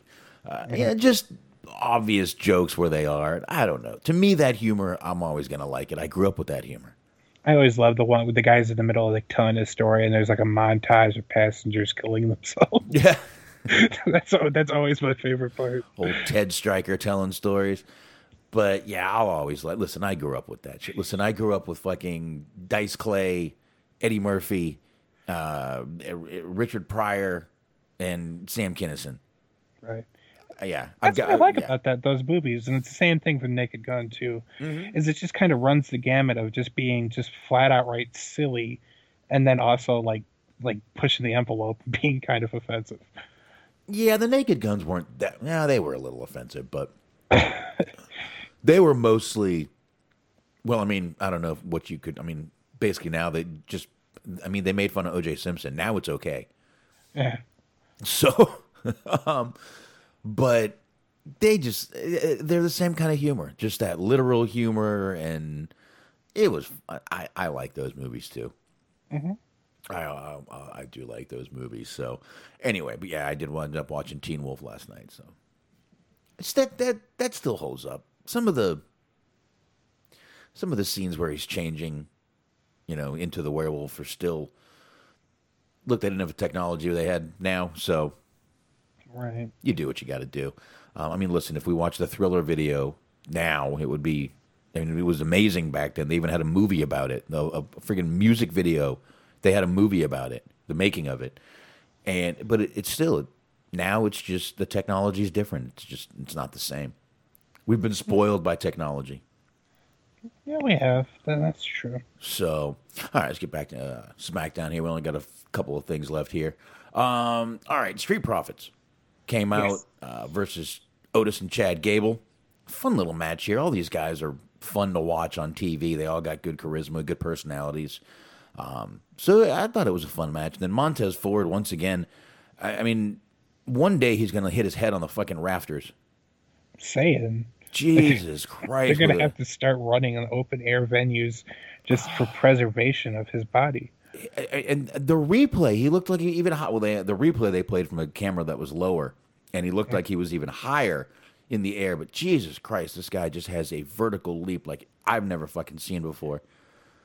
Unbelievable. I think at one point he goes for like a sunset flip, but he just like damn near ends up falling out of the ring because he jumps so high. He jumps too fucking high. He doesn't know his own strength. But like I said, I thought it was a fun match here. All these guys are good. And Otis, I kind of like what they're doing with him, but they're kind of calming him down. And I don't know. Chad's going to be the reason he loses a lot of matches, and then Chad's going to blame him for losing the match. That's the way it's going to go. But it was a fun match, like I said. Then we get Sasha as Montez and Dawkins are leaving. The Street Profits are leaving. Sasha comes out. They all start dancing a little bit to Sasha's song. And then I said, oh, fuck, you know what? I could use some beer tonight. Mm-hmm. So I went and got beer. I don't know what happened with the Sasha thing. I don't know if she had a match or if she just cut a promo. And I got back and Dolph Ziggler and Daniel Bryan were just getting in the ring. All right, so here's what happened as I remember it. You had a little bit of an exchange between Sasha and Bianca. And still no real commitment as to who Bianca's going to challenge because she's still doing the Edge thing. Well, out comes the Women's Tag Team Champions. So you have Shayna and you have Nia. Well, Sasha, they start trash talking them, and Sasha ends up saying that she got her hands on some footage from Raw last week, and they show footage of Naomi beating Shayna. So it's like a little bit anticlimactic, and Sasha's like, no, I wasn't talking about that footage. The footage I was talking about. And I was like, don't you do it. And so Bianca goes, yeah, we're going to go ahead and do it. Roll that footage. So they show the whole thing about her and her hole and whatnot. So this ends up setting off a fight. And somehow Nia ends up on the apron. And she ends up getting knocked again on the apron onto her hole. So they once again go for the my whole thing. So this is going to become her just gimmick now, is that they try to find as many new and creative ways for her to hurt her ass as possible. Which it's gonna get old real fucking quick. But I just like how this is just her lot in life now. Like it's over. So like right now I guess it's cool. But they're gonna push this over and over and over again, and then eventually it's gonna lose steam, and then I hope this coincides with them losing interest in her and just calling this experiment off. Yeah, this is not going to be a whole lot of fun. No. Lot of fun. I get you. No, there's not going to be a whole lot we can do about it. But it's just going to be shitty. Very good, very good. I'm just not happy we have to think about her hurting her asshole every time she comes to the ring. That's oh, great, Nia's going to hurt her asshole. I mean, seriously. This is such a kid show. I love these kid shows they put on WWE. They're great. This is family programming here. Mommy, what hole is she talking about? Oh, where she poops. Ew. Well, I mean, actually, believe it or not, that was like one of the more memorable scenes out of the Good Burger movie. It was a kid's movie, and it had like Ed Pagoda in the movie. Okay. And he falls down. He takes a fall, and they ask him if he's all right, and he looks up and he says, "I think I broke my ass." And like the way he delivered the line was perfect. It was a little bit better than what they've been having Nia do. But I mean, breaking your ass has been a staple in kids shows apparently. I don't know why. And he did say Abe Vigoda, right? Yeah. Okay. All right. Making sure I heard the right name. Wow. I am almost certain. I will make sure. No, that sounds right. I'm just I don't think I've seen that movie, to be honest with you. Yeah, I don't think. I mean, not to be a dick, but I don't think you would have had a reason to, because this came out in 1997. So I don't think you had kids then. No. I mean, it was definitely a kids movie. Yeah, I didn't have kids, so I didn't see it. Did not. 97. I was let's see, drunk. There you go. Yeah, Abe Vigoda. Yeah, I was probably drunk and high. Sinbad was in it. Oh shit. I like Sinbad. No, I'm just laughing at AEW superstar Shaquille O'Neal. I like Sinbad actually, though, man. George Clinton. I like Sinbad too. George Clinton was in it. What was the Robert Wool? Robert Wool. Okay, I know who he is. He was in Mr. Mom. Yeah, he was in the Tim Burton Batman too. Yep. He was Porter. Mm-hmm. They got it on Netflix. I think I might watch it at some point. Yeah. Fucking who is it? Carmen Electra. She was in it too. Ooh. they like bring her into the rival burger company, brings her in to seduce Ed, who's like the main guy at Good Burger. Okay. All right, there you go. All right. Sinbad, though. What's that movie he's in? Necessary Roughness with, once again, Scott Bakula. Bakula, whatever his name is. Bakwala, whatever. There you go. The dude from fucking Quantum Leap. Bakula. Scott Bakula. God, that's a good show. That's a great show right there, man. Anyway. All right. There we go. More movie talk. He was in my favorite episode of Sunny. It's Always Sunny in Philadelphia, and they kept fucking up his name, and they called him Blackula at one point. I thought it was pretty awesome. Like, it makes sense within the context of the show, but it's a whole long thing. So we'd be taking a lot of time to explain it. But yeah, it was a really good episode. Okay, I'll take your word for it. All right. So anyway, I went and got beer. I came back. It's Dolph. Dolph and Rude are already in the ring. Daniel Bryan and Cesaro come out. They're having their match. Sammy and Corbin come walking down. They're just watching the match. And Cesaro ended up tapping out Dolph Ziggler with a sharpshooter, which Dolph losing is not a big deal or even surprising.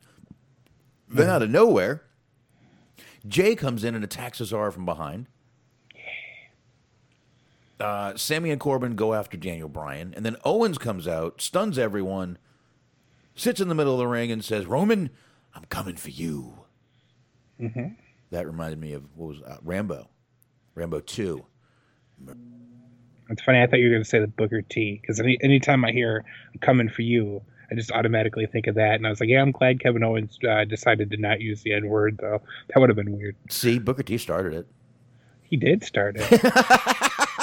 Booker T fired first. It's like he the Han started it. Star Wars. It's all Booker T's fault.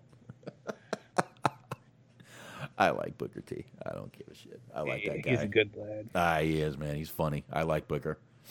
Says some crazy, wild shit sometimes, but I always liked Booker. So those are the two shows right there. SmackDown was okay. Yeah, I thought it was fine. Not going to sit here and say I was crazy about it, but SmackDown was all right. SmackDown was not bad at all. But from there, I guess we can get into a little bit of news, and we'll go ahead and wrap this up. Now, I did say we would talk about this thing that one thing here. Antox popped up here, wanted us to cover. Yeah. Did you take a peek at that, Smart? I did, and I'm glad we're starting with this and not ending with this. I don't want to end with this. Not at all. Not at all. And you know what? We're not going to spend a ton of time on this, but I'll read some of this. I'm not going to read all of it. But Tom Cole, the former WWE ring boy who accused officials, many officials, and I believe Pat Patterson also was one of them, of sexual harassment. Apparently he's committed suicide. This according to his brother, I believe, who put out a post saying, "My brother Tom committed suicide a couple of hours ago. Vince McMahon and his wife Linda let child molesters into their companies years ago and did everything possible to cover up what they did to my brother. I hope you can sleep at night, Vince. Our family suffers. Thank you." Next post was, "Media, do your job. Stop letting these people win. They will attack me and call me all sorts of names. This is their style. Tommy, I will not," he put "at," but I know he meant let. "Tommy, I will not let you down. Everyone will know who these people are. If something happens to me, you will know why." Ooh. That's not good. And they do also have the video of the Donahue segment that we've played before. We have played this Donahue segment before. And this was not the only person that has made the same accusations. But yeah, it looks like he did commit suicide. You can sit there and go, "Oh, this was so long ago, this couldn't have been." Yeah, it could have been. Absolutely could have been something. He could have just could have drank, started thinking about it. Definitely could have been 100% attributed to him committing suicide. But yeah, like I said, I guess, how long is this Donahue clip? One more time. I know we've played it, but let me pull it up here. Oh, it's 45 minutes. We're not going to play all of it. Everybody go grab themselves a snack. Yeah. But let me get to a little bit here. I believe this is him right here in the beginning, though, Tom Cole. Okay. Long hair. I think this is him right here. Let's let me unmute this.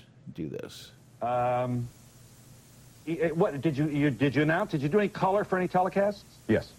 About how long did you do the color? Oh, I started for about a month. They hired me for a 2-year deal, and it just went right out the window when I decided that I didn't want to sleep with the vice president. Was there any touching? Was there any kind of vulgar locker room activity? We're trying to be specific here, Murray, as a court of law would oblige any person to be of any gender. It was a little worse than that. He blatantly threatened my job security. He didn't say sleep with me, did he? That the way men talk? I don't think this is the proper forum to be I agree with you, and I appreciate very much your... Wow, Donahue just sitting there making fun of sexual harassment accusations. Definitely a different time. Huh? Different time. We didn't have social media. Let's keep going. We're bringing a certain amount of decorum to this. This is a daytime television show, and we don't want to draw any dirty pictures. Did it happen more than once? No. Just once? Yeah. And then how long after you said no were you dismissed? Just a couple of weeks. Barry Orton. Here's Barry O, the former professional wrestler who you think you lost your job with the WWF after refusing similarly. Actually, no, I've never actually said that. Okay, that's something that the media has come out, and with the stories that I've given, they have kind of turned it around to where I've said that. I've never said that. However, I had encounters with 2 of the gentlemen that have resigned since the allegations began. And these incidents, of course, happened in 1978, which is... All right. Again, there's a lot of this on here. This is, again, a 44-minute. If you want to go on there, just type in Donahue on WWF drug scandal 1992. So now there is one here, though, with Hannibal, with Lee Cole. And he was discussing his brother's accusations here. Go ahead and play a little bit of this one. How long is this? This is 43 minutes. Let's see what we get into in the beginning here. This is Hannibal here from thehannibaltv.com. Today is my special guest. We have a gentleman that's contacted me.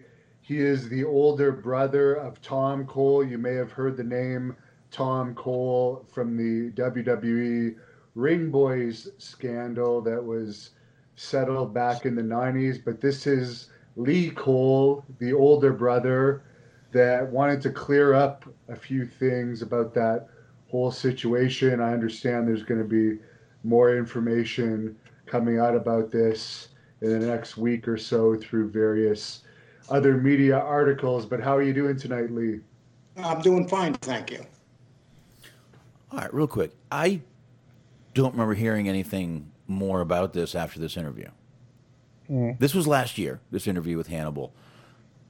I don't remember hearing anything about this ever, which I'm sure they found a way to just bury this whole thing. But this is obviously, and Lee Cole, the one that is who was putting out these tweets. So, I believe he would know.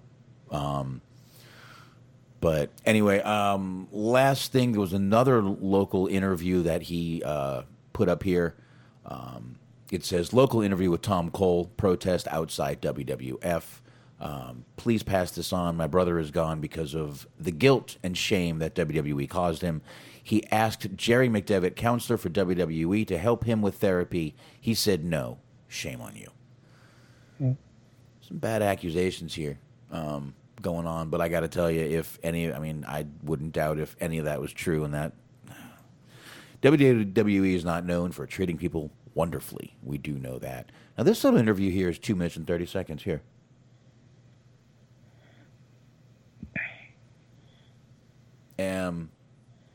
All right, so this is obviously in mono, so it's only going to be in the right ear. I apologize, but it is what it is. I don't know if you're hearing anything, but I'm not hearing anything at all. You're not hearing any of it?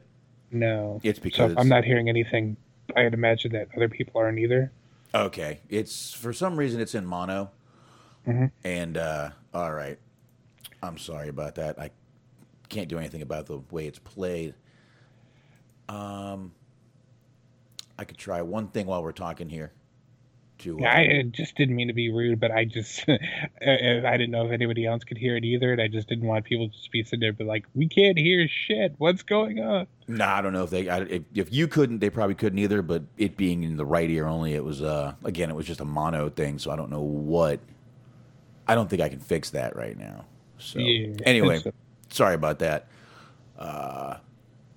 We'll go ahead. I probably could play it on my phone, but I don't have the cord in here anywhere. Anyway, go ahead. Awful to hear that. I'm sure now that this has happened, I'm sure now we're probably going to hear a little more of this coming out in the next few days. But I mean, this guy had gone to radio stations, TV, and made the same claims to everybody. And look, we've talked before about the cover up and this and that, and I believe Vince did cover all this up. I mean, it's entirely. It just gets to the point where there's so many accusations where it's like, just in terms of cover-ups, like there's that theory out there, the rumor out there that, Vince covered up Jimmy Snuka murdering, and there's a theory out there that they covered up Jerry Lawler's thing, essentially, or that, Jerry Lawler used his money and influence to sort of get away with fucking underage girls, essentially. Yeah. It's nothing to laugh about, but it is what it is. And then, like even the stuff that we do know happened, like it is not conjecture. It is the God's honest truth. There's proof, there's evidence, there's facts. Stone Cold beat his wife. And then they told her that if she kept talking about it, they were going to sue her. And I almost laughed while we were doing our show, because when we were talking about that 2-foot rock statue, my mouse just kind of wandered over to the women's section of the shop, and the first thing I see is women's apparel, Stone Cold hoodies. I'm like, are you fucking kidding me? Oh, like I almost had to laugh. I was like, the irony of this shit, and it's just like they just kind of get away with this kind of shit, like. Just the stuff that happens, because for the longest time it wasn't treated as anything legitimate. It was just kind of treated by mainstream media, by pop culture, by like these sports outlets like ESPN or whatever, as kind of sort of a clown show. When shit like this happens, they just don't report about it. Like they haven't report. I can't remember like a lot of major television outlets reporting any of this stuff about, the Twitch situation, or when they had any of that, speaking out, any of those, allegations or anything like that. Like they kind of just don't get, like the world at large kind of just doesn't give a shit about what happens, within the wrestling bubble. No, or they keep it out somehow and just keep it in the dirt sheets, which allows people like us to talk about it, which I mean, that's about the only way it gets out there, is people like us and all the other podcasters out there talking about it. Right. And I mean, like, we'll never know for sure what did or didn't happen, but let's just say that it did. Let's say that it absolutely 100%, as everything that is alleged in this instance happened. Even if it did, like, what's going to happen? I mean, honestly, if you had to be realistic about it, nothing. Like, these allegations have been made. We've talked about it. It's been in the news over and over again, like in the dirt sheets at least. And nothing has, kind of come of it. And I can't say that I anticipate anything will, honestly. No. I mean, we've seen a few people. I mean, probably the main thing that happened is that Joey Ryan, he had to leave his company. And who was it? Quackenbush left his and put out the most odd apology ever. Oh, he apologized for literally, I think at one point he apologized for Tyson biting off Holyfield's ear. He apologized for everything except for what he did. Pretty much. Which, ironically, he was kind of one of the more tame people involved, because his kind of problem was this seemingly negligence. Pretty much just not knowing, and he apologized for everything in the world. every problem in the world he apologized for, basically. I think he even apologized for Trump being president. I think it might have been that, but I don't know. I don't remember. But anyway, awful to hear. And, I hope, I know it's a little too late, but I hope that maybe this will get the story out and more. And I hope maybe they do get some closure. And I know some of these guys are already past that have been accused. But listen, closure is closure. It doesn't matter. We'll see what happens, though. Obviously, hopefully, like I said, I hope they get more exposure out of this, and we'll see what happens. Right. We will see. Now, let's get into something else here, Mark. A little lighter. Sure. This to me is the dirt sheets, a slow week and digging and like just trying to do anything they can to stir up some shit. Everyone's saying, "Oh, Peacock isn't as popular as believed," because of the active subscribers they have. Looks like there was a little review of the data by I don't know if it must be a website called The Information. It shows that Peacock has 33 million subscribers, but only around 11.3 million actively viewing. Okay? Now, we know the WWE's network is moving over to here. That's obviously why we're bringing it up. Now, what was the last numbers you heard on the WWE network? Right around, what, 2 million? Yeah. So they've hovered around that 2 million mark pretty much since the birth of the network. Right. They've never really gained subscribers, okay? They've always stayed around that 2-something million mark. So if you have the opportunity to get 11.3 million active people to look at your product, that's not an improvement over 2 million? Right. It's definitely an improvement for them. Right, but why would anyone even be going, well, it's not as popular as we thought? Dude, they have 33 million subscribers. Now, what do they consider active viewing? Is my question, first of all. I'd like to know how many hours would they consider active viewing? If someone goes on and watches 1 or 2 shows a week, is that active viewing? If someone goes on there and watches a whole show, I'm sure that's active viewing, or a whole season, I'm sure that's active viewing. But I think this is really reaching for trying to shit on WWE for this. They still have the opportunity to get a lot more opportunity again to get a lot more viewers on a lot more eyes on their product. Who fucking cares? 2 million, 11.3. See the difference there? Right. Yeah, I don't think. I mean, I could be wrong. I might have misinterpreted this, but I did read the article because you sent it my way as well. I don't think they were so much shitting on them as they were just saying that the network, the Peacock network, is underperforming. But my thing about this is, and I was reading this, is like, if they're still paying for it anyway, is it really a big deal whether they're active or not? Air quotes on the word active. Like, if those people are still giving them their money and they're still, from month to month still paying for it, it doesn't seem like they have any, the numbers aren't dropping, then is it really a big deal that they're not using it as much as they're using Netflix or whatever? No, it's really not. And I know, it's just, this just seems like such a reach to try to be like, well, look, they're not as popular as we thought. Who gives a shit? It's still good for WWE. It's still a good move. And you're right. Now, they do have a free version. Right, yes.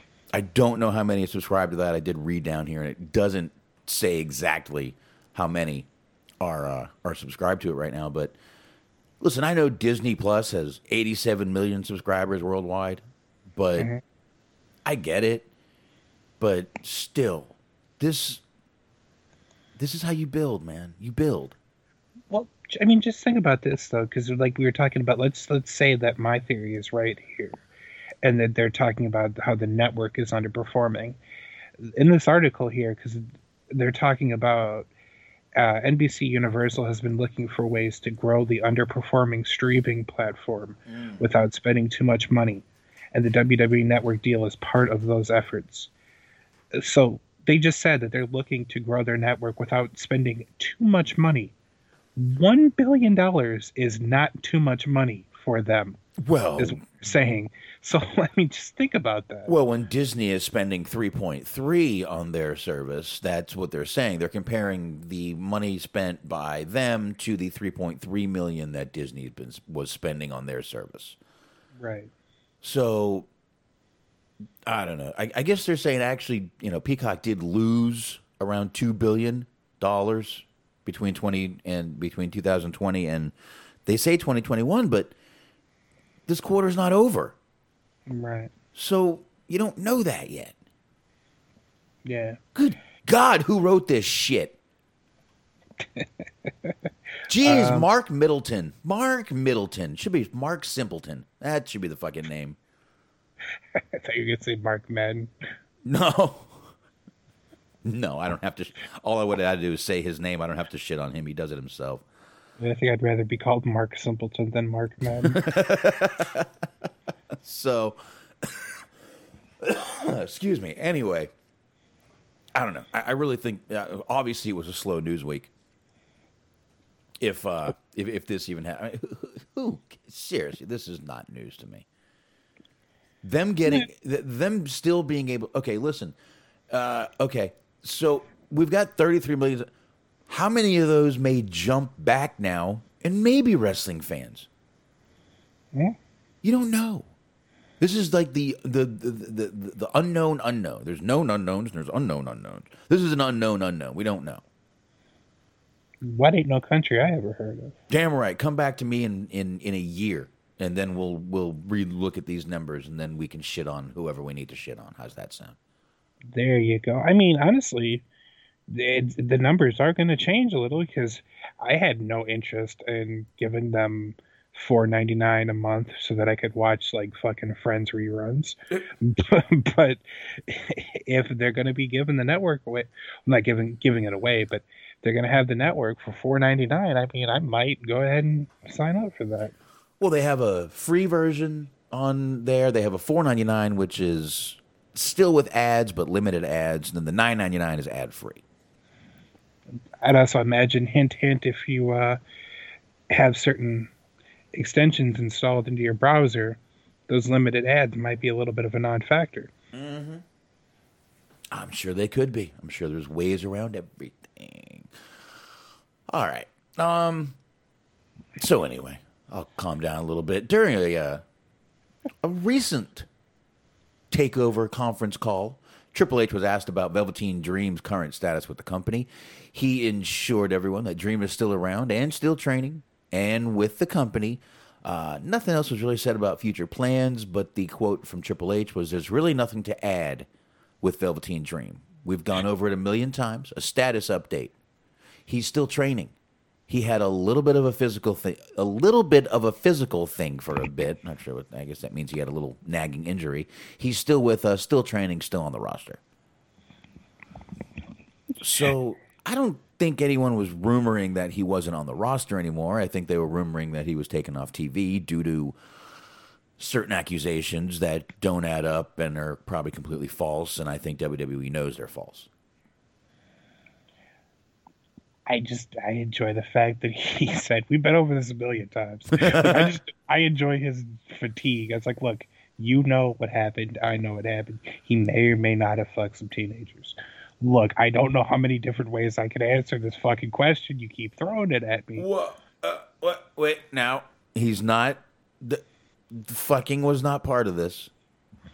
Talking to and trying to, he was fucking was not part of that. Don't do that, Smart. That's reaching. Well, yeah. I'll just say everything. Can I throw the word allegedly in there to cover my ass? Absolutely. All right, allegedly, everything I say allegedly. Because I did briefly forget that he may or may not know we exist. So, but yeah, that's interesting. I mean, I feel like the whole thing, because I mean, no amount of time is going to change this. Like, you're going to bring him back, and whenever you decide to bring him back, it's going to be the same sort of weird feeling in the air, with the accusations. So it's just like, I don't know what you're going to do with all this. And then in general, unfortunate, because, like, he seemed like he had so much fucking potential, and I guess he still does, and he's still very young. And it seemed like he was like a sure shot, just guaranteed he was going to be this like mega star for them.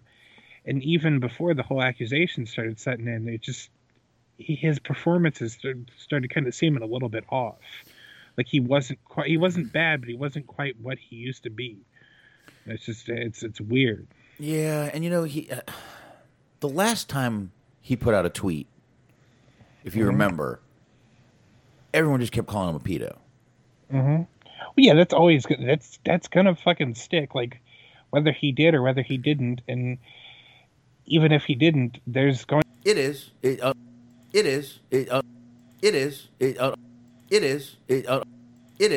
Unfortunately, that's going to stick with him, like you just said, and I kind of feel bad for him because if he's innocent, then we shouldn't be doing that, and no one should be. And I don't think they should be even on. I don't know. I'm just not a guy that has to give my 2 cents on everything on this show, maybe, but not on social media.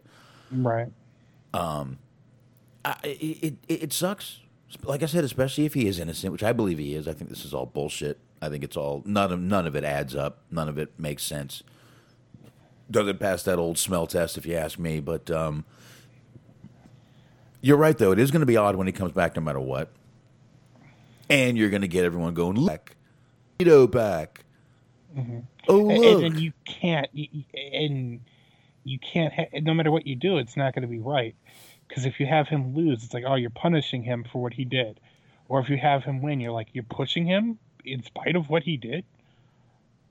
Yeah, exactly. And like I've said before, I think WWE would not even have put this guy back on television if they didn't know something. Right. If they didn't know it was bullshit, I don't think they're just going to be like, oh, fuck it. He tried to pick up some young kids. Screw it. Put him back on TV. No, I don't think that's how it's going to work. They're a publicly traded company. They can't do that. Mm-hmm. So, anyway, I feel bad for the guy. I hope, I don't know, maybe they need to just put the fucking evidence out there. If they know it's bullshit, then maybe they need to just leak that and let everyone know it's bullshit. Just saying. Just saying. That might do it. It might not. Who knows? I know that they won't. But, like, do you think it would help anything if they had him, like, actually address it on TV? Like I said, I know they won't. I know we're living in a fucking fantasy land with that question. Would that help? No. Yeah, fair enough. No, I don't think it would. Not one bit. I think it would actually hurt him more. It could be. Oh, look, he's trying to apologize for being a pedo. Yeah. Yeah, it's kind of a no-win situation, I guess. Exactly. It's one of those catch. Maybe he comes back with a different thing. Maybe he comes back with a different thing. Maybe he comes back with a different thing. Maybe he comes back with a different thing. Maybe he comes back with a different thing. Maybe he comes back with a different. Maybe he comes back with a different character. Who knows? I hope not. I like the Velveteen Dream character, so we'll go from there. I'm gonna do my last little one here, which just kind of a quick little thing, and then Smart's got a few stories we're gonna get into here. Mia Yim and Keith Lee are engaged.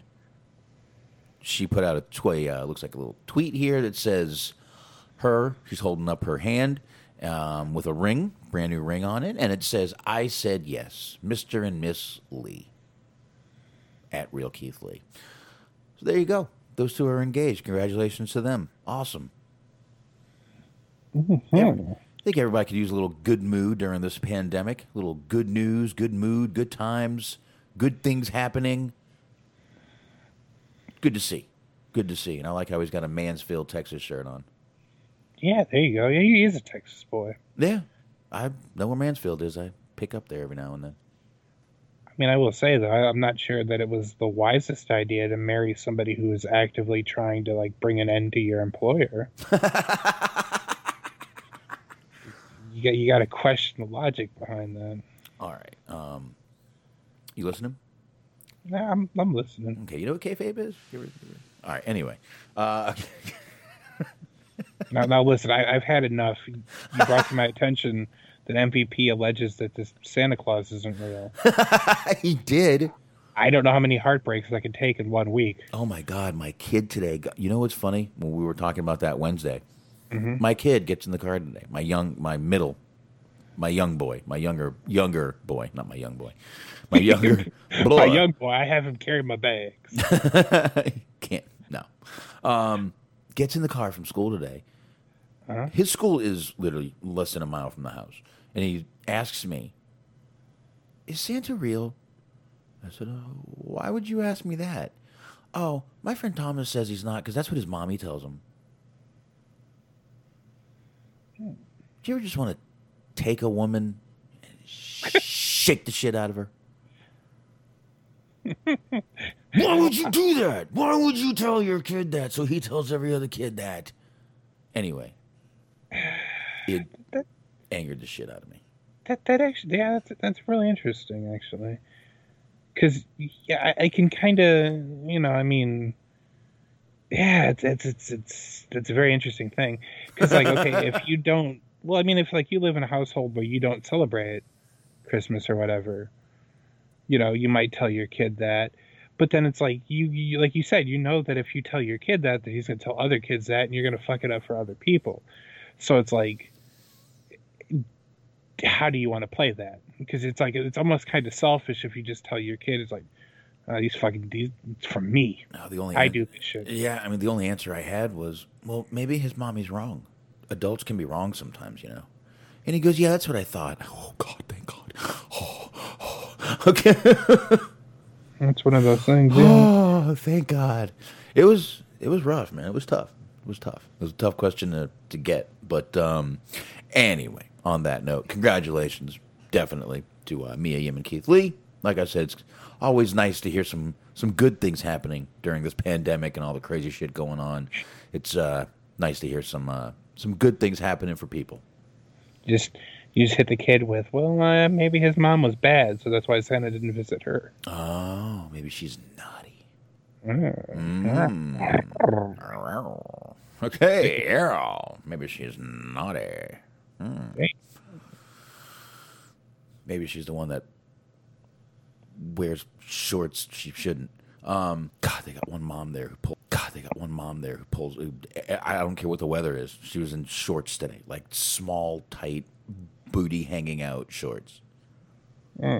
She's a heavier gal. If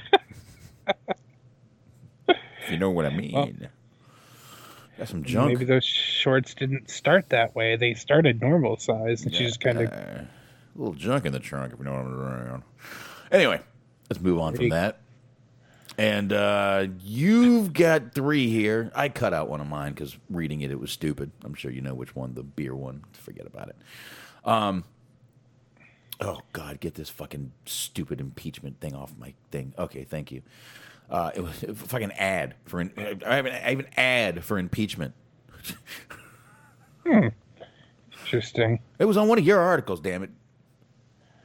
I don't make the websites. All right, you got a point. All right. I don't even visit the websites. I just steal my shit off Reddit. We've talked about this. Well, there you go. Pick whichever one you stole first, and I'll roll with you, my man. Well, I feel like the perfect segue is you said she's a bit of a bigger girl. So you say she's big. Scott Steiner might say that she's fat. Oh. So what does Scott Steiner have to do with anything? Well, not much, but Rick Steiner done went and had himself a kid. And Rick Steiner's kid is apparently going to be joining the WWE. So this is a Heel by Nature article. This is Rick Steiner's son received WWE tryout last fall. It's Bronson, son of former WWE Tag Team Champion Rick Steiner, is WWE bound during today's NXT performance. And this is a day ago, so it wasn't today. But during today's TakeOver media call, Paul Triple H Levesque answered a question regarding Parker Boudreaux heading to the WWE. During his response, he casually mentioned Bronson is coming in the door, implying that he is WWE bound. He did not confirm whether he has signed a deal with the company. So there you go. He said Bronson previously pursued a career in professional football, being picked up by the Baltimore Ravens last spring before being waived by the team last August. He made his pro wrestling debut last October, wrestling a match for AWF/WOW in Ringgold, Georgia, which is about a half hour away from where I live. He had his uncle Scott Steiner in his corner, which I know won't happen, but I'm hoping against hope that continues. No. I don't have age, so I know that won't happen. So I know that won't happen. So I know that won't happen. I believe there's still a picture of him in the ticket booth outside. He ain't getting in. He's fat! Whoa, easy there, Scott. He's fat! But yeah, he is like, and I will go ahead. I'll post it in the Mixler so that people can see. But for those who aren't in the Mixler listening live, what have you, you can go ahead and look him up. Big guy. Rick Steiner's son. He is definitely He is definitely the kind of person that Vince would jerk off over. I would say that much. Big guy, got the '90s tribal tat on the left arm there. Big arms, ripped abs. Kind of reminds me of, like, I'm not saying that Mr. Steiner Jr. here does take steroids, but to me he looks like if Wardlow took steroids. Which is scary because Wardlow probably does take steroids. Actually, he looks a lot like Rick and Scott, like half Rick, half Scott. Yeah, I could see that. He's got the Rick, like, facial features, but that nose, that's Scott. Mm-hmm. That's Scott. Yeah, way closer to having a Scott physique, too, than a Rick physique. Definitely has that side of the genes in him because he is ripped and jacked. And I don't know. We'll see. They love their football players over there at the NXT. I actually watched because they do. They include, or they have a link for his tryout match or his first debut match, and I watched it. And obviously, he's very green, but he's got size. He's got a good build. He's got potential. If he actually develops or not is a whole nother story. But we shall see. I guess we'll see what happens, man. I guess we will definitely figure it out. But obviously, they say they're bringing him in, and obviously that Parker Boudreaux, who we talked about a week or two ago. I think it was last week we talked about him. Obviously, they're bringing him in, and another beast. That dude is bigger than this guy. So, gonna be some cool. Looks like they got some cool additions coming in once they get these guys training. Yeah, I dig it. So, transition. Couple of homegrown WWE talent they can push. Oh, you know they love that because they can just right from the very beginning teach them to work their way. Just groom them and mold them to what they want, just like a piece of putty. Yeah, just mold them, make them do whatever we want. That does bring up kind of an interesting question though, because I hadn't considered it. Like, okay, they kind of signed him because of the pedigree, because of the next generation. But, like, you're not going to bring Scott Steiner out there. And, like, are you really going to bring Rick Steiner out there? Like, do you really want to hear a Rick Steiner promo in 2021, even if it's just putting over his son? So, like, I don't know how much use they're going to get out of the Steiner family name in this instance. Well, his name is not Steiner. First of all, you did see his last name in there, right? Yeah, I just kind of sidestepped it because it's... Well, it's a little tough to say. Bronson, actually, it is kind of Steiner. I guess their real name. You're right. I'm sorry, I forgot. Like I guess Steiner, Bacher, or some shit. Rex Steiner, R-E-C-H Steiner. So I guess their name really is Steiner. But they're going to change his name. It doesn't matter, and they may not even bring it up for a while. That who he is. No, they're not going to bring in Scott, obviously. I don't think there's really a reason to bring in Rick. I wouldn't mind hearing a Rick Steiner promo, a little dog-faced gremlin out there. Yeah. I'm down with it. Yeah, I mean, I wouldn't mind it necessarily, but I just don't really see them using him. I don't really see them like having an incentive to. I mean, I would love if they decided, look, let's maybe talk to Scott. Let's see how he is. Let's see if we can control Scott, which you know you can't. I mean, right now we're living in the era of the pre-records, so it would be a lot of work for some poor editor, but you might be able to. Yeah, but then you got to worry about that time he's out there. If he's out there during a match, and what's he gonna do? What's he gonna say? Social media. I don't know, man. I don't know. We'll have to see though. We will have to find out, but I don't know.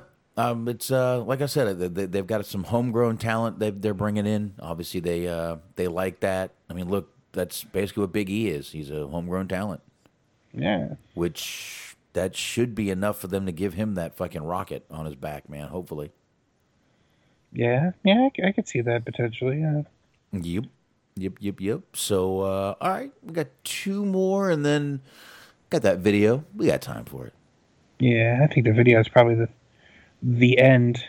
But we'll go ahead and transition from one son of a former professional wrestler to another. Keeping the old next generation alive here. This is from metro.co.uk. So maybe that's a hint as to who it is that I'm about to talk about. But this says right here, Davey Boy Smith Jr. confirms WWE and AEW talks after stalled NXT UK offer. So, it says the 35-year-old wrestler, whose father is the late British Bulldog Davey Boy Smith, was released from the promotion in 2011, but now he's eyeing up a comeback after plans for an NXT UK run fell through last year. Speaking exclusively to metro.co.uk, I already plugged your website. Stop. He said there's been quite a bit of interest and a little bit of back and forth talk with myself and the company. I think that the plan, or what they were hoping, was for me to come to NXT UK, but unfortunately right now, because of COVID, those doors are kind of locked. We'll see.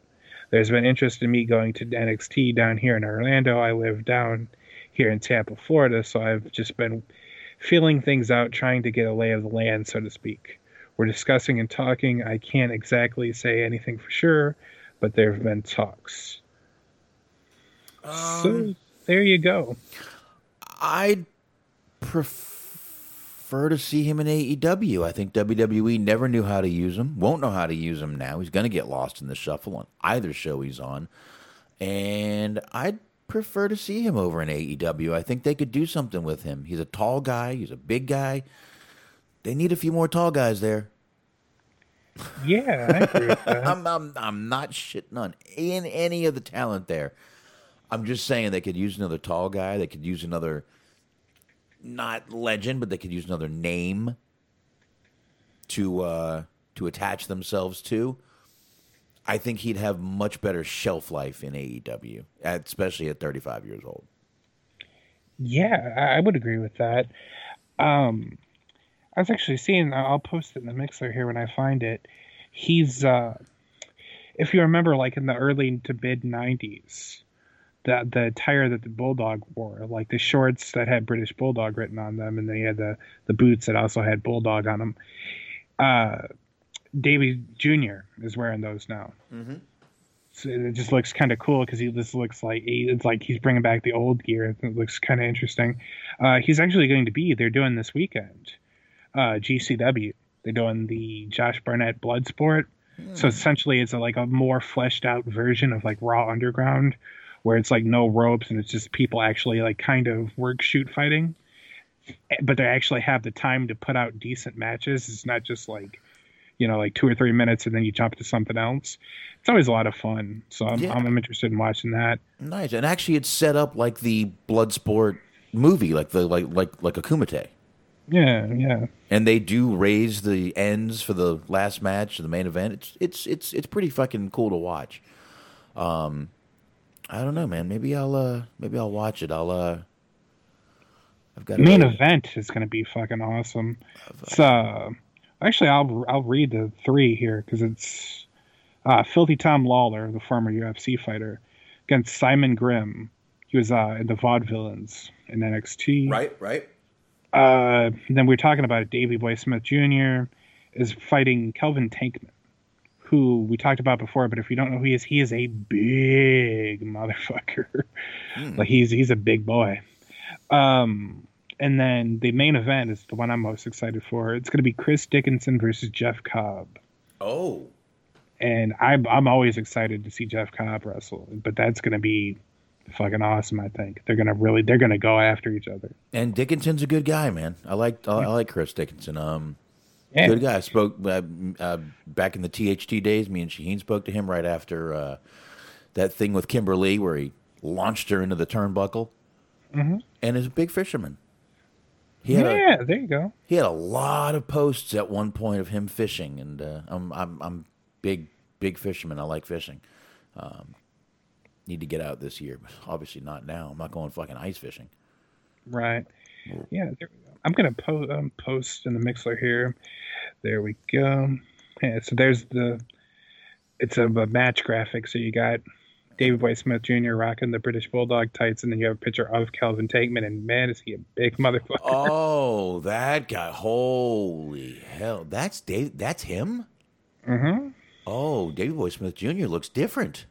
Yeah, he's fucking jacked. And it looks like it might be natural, too, so good on him. That does not look like the same guy. Yeah, at all. He's definitely changed a lot. Yeah, definitely. Lost some hair. Grew some hair on his face. And like you said, jacked. And the other guy just looks like Kimbo Slice. Like he come in there and kill you. Mm-hmm. Wow.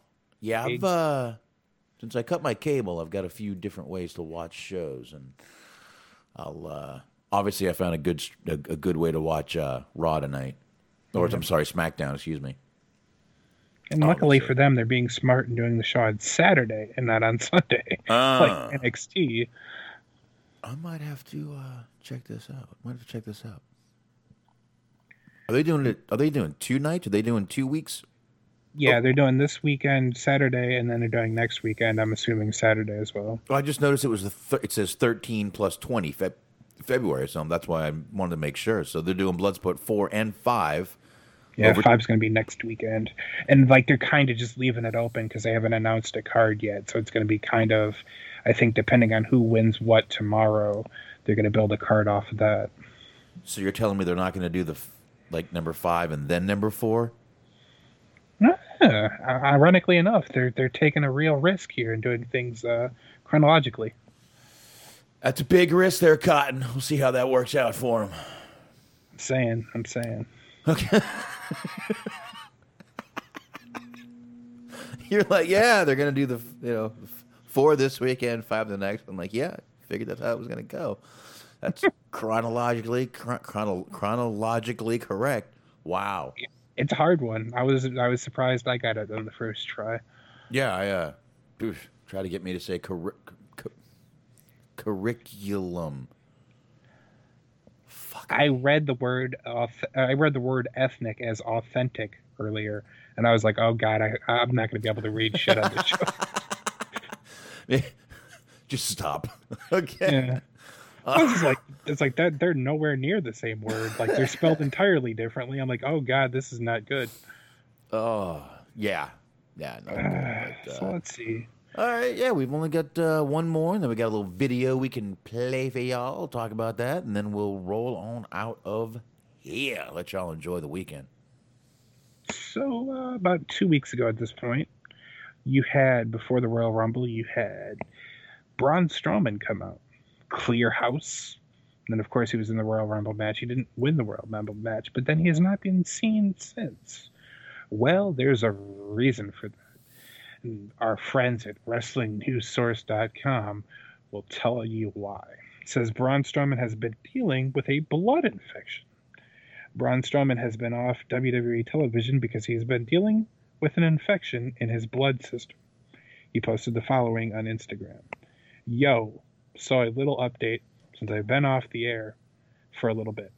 I got really sick over the weekend and got an infection that got into my blood system and had to be put on antibiotics for that. It was awful. I dropped like 15 pounds in 5 days. Couldn't eat. It looks like 50 pounds of water weight. All my joints are swollen and inflamed, but the antibiotics are working and I'm feeling better. He added that he's been getting back to training and he'll be back very soon. Wow. I don't have any clue what that could even be. No. Not at all, but it sounds bad. Yes. Drop 15 pounds in 5 days is really bad. That's 3 pounds a day. That's not good. Yeah, but if you can't eat and you're his size, right? You're gonna shed weight pretty fast. But man, that's awful. I've had a lot of bad, shitty stories tonight, and this one's pretty bad too. But like I said, I don't have a clue what I don't know anything about blood or infections in blood. I don't even know names of blood infections. So. But just the phrase, like, all of my joints are swollen and inflamed, like, yeah, it's always painful. Like, I mean, I'm just glad he says the antibiotics are working. That means he's starting to feel better already. So we'll probably see him back in the ring very soon. He said he'll get back to it when he can. Right. Man, that's a lot of blood. Look at that guy. Sure, yeah. Whew. So, yeah, I mean, obviously, hope, like I said, I'm glad the antibiotics are working. Speedy recovery to Braun Strowman. Yeah, definitely. Oh, good beer. All right. I guess, let me close this down. We'll do one more. We'll do one more here. Let me get that video. As you do that, a little bit of a bonus. Oh. And a bit of a spoiler. So for anybody that's interested in watching the Pro Wrestling Noah show that happened this morning, here's your warning. You got 5 seconds, 4 seconds, 3 seconds, 2 seconds, 1 second. Keiji Muto, a.k.a. the Great Muta, won the GHC World Championship this morning. So he is still out there clanging and banging and getting it done. I saw that. Yeah. I thought it was pretty cool because he won the New Japan belt, the IWGP belt a while back. So he's had pretty much every major Japanese wrestling championship. Yeah, pretty much. So, but yeah, I did see that. I saw a lot of people bitching about it, but. Well, yeah, he's a bit up there in age at this point. Well, so it's kind of like the equivalent of the people that are bitching about, Goldberg winning, except that he probably still is a lot better worker than Goldberg. Yeah, I mean, that's Muta. Yes. I mean, yeah, awesome. Loved Muta when I was a kid, man. I remember back in North Carolina, I was a little kid. Same show I went to with that rock and roll. The first show I went to ever was at Dorton Arena, Raleigh, North Carolina, and the same show that Rock and Roll Express fell on me and stuff. Me and my dad went to. Muta was on the card and had spit the green mist. Me and my dad were walking to the bathroom. Who walks right past us? Muta with the mist all over his face. Nice. It was pretty cool, man. I was so, dude, enamored since that day, man. Very nice. Just enamored with wrestling since that day, man. Since that day, I'm a huge Rock and Roll Express fan from that day on too. So, I like it. Yeah, man. I just a lot of things I won't forget when I was a little kid. A lot of things I do forget, but most just takes a little bit of reminding, and I usually can trigger something. So there you go.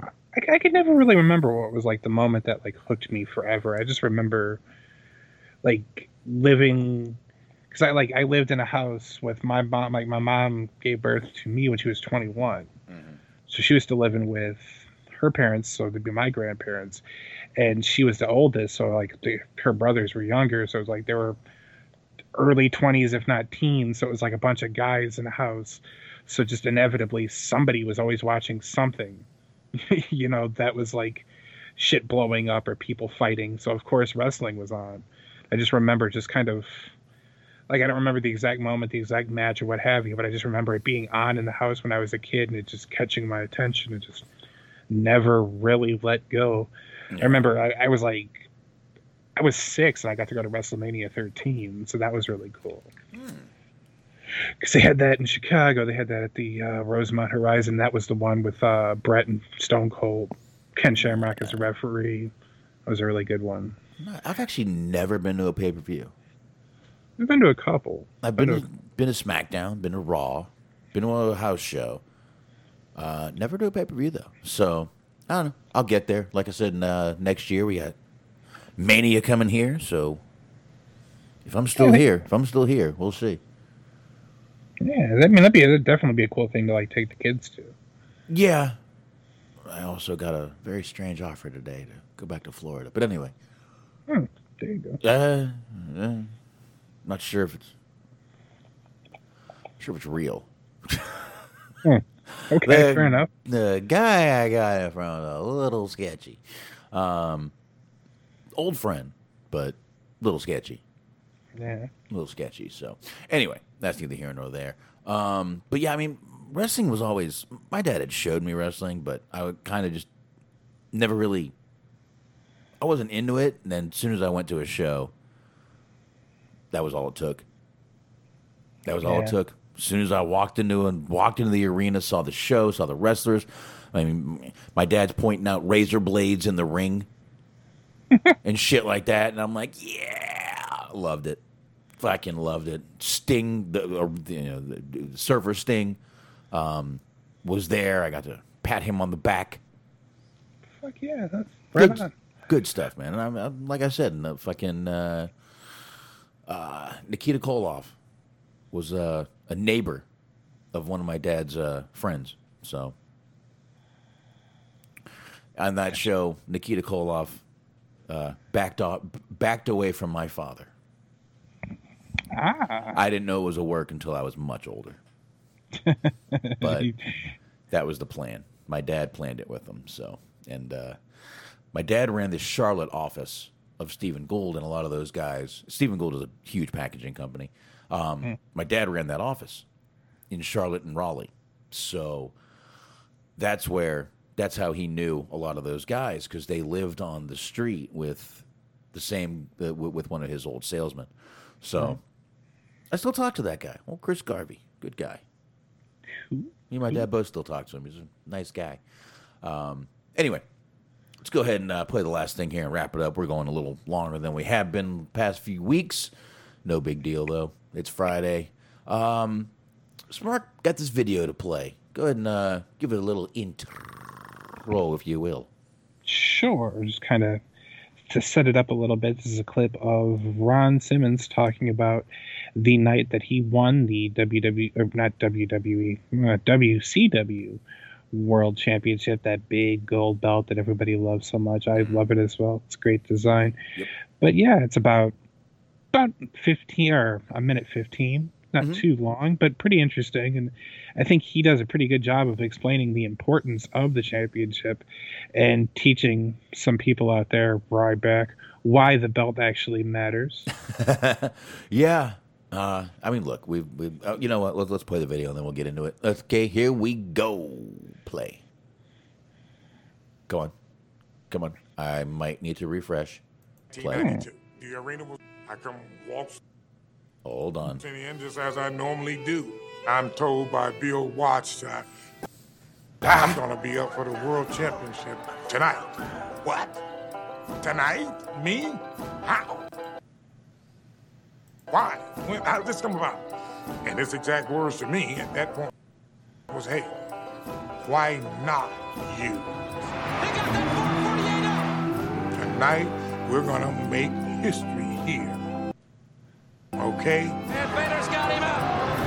Boy went over his back. Good agility by Simmons. And Simmons, he got him in a power slam.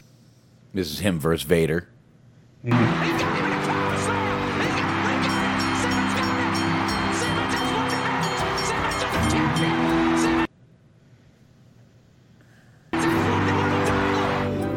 The reason those words resonate with me is because he had the guts to do what no one else did. And that was put a black man in there for the World Championship, and not only put him in there, but hey, I'm sorry it's locking up, everybody. I'm going to be champ. Never let anyone tell you that they've been in this business that, hey, Having that belt around your waist don't mean anything. It means everything.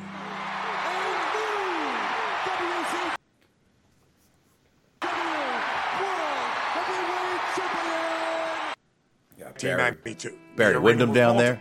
I come waltzing in just as I normally do. I'm told by Bill Watts that I'm going to be up for the World Championship tonight. What? Tonight? Me? How? Why? When? How did this come about? And his exact words to me at that point was, hey, why not you? I don't know how, but the video rewinded Tonight, itself. We're going to make history. Oops. Oh, it replayed. I'm sorry. It replayed. All right. You know what? You can't disagree with the guy. The belt does mean everything. The belt means they have confidence in you. The belt means they are going to put everything that they have behind you into you, and they believe in you. And yeah, that should mean a lot to somebody. That should. It means they appreciate what you're doing. And I believe if you're in I'll call it a craft like wrestling, you're there for people who appreciate your talent and to be champion. Mm-hmm. That's what it should be about. So yeah, you mentioned Ryback. Like Ryback said, it's just a prop, this and that. All right. I bet if you had actually won it that night with CM Punk in the cage, you wouldn't be saying that. You'd be proud of it. And you should have been proud of it. And you should be proud. And I definitely agree with what Ron Simmons says. It is everything. Like I said, it means that company is going to put everything they have into promoting you. Exactly. Yeah, it's a reward. It is this sort of, just an acknowledgement of they appreciate what you've been doing, they appreciate your hard work, and they think that you have been doing what you've been doing at a top level, and they believe that you can lead the company. Like, that matters. That is a big deal. Like, yeah, it is a prop of a sort, but, so is an Emmy, so is an Oscar, so is a lot of shit.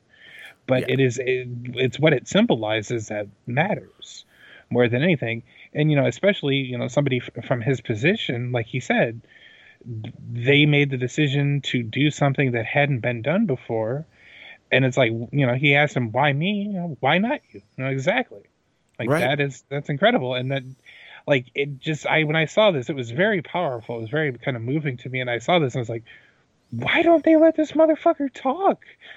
Like, he did more to explain to me why this belt is important in like a minute than, WWE does sometimes in months or sometimes years. Mm-hmm. It's fucking incredible. Yeah, I would not mind seeing Ron Simmons as a manager of somebody. Yeah, something. Yeah, for sure. Wouldn't be bad at all to see that, but. And again, he sits there and talks about how Bill Watts did what a lot of people wouldn't do. They put a black man as champion. Great moment for Ron Simmons. And, he did. He made history that night. Absolutely. I mean, people, it may only get mentioned, 1 month a year, but it should be mentioned more. For sure. And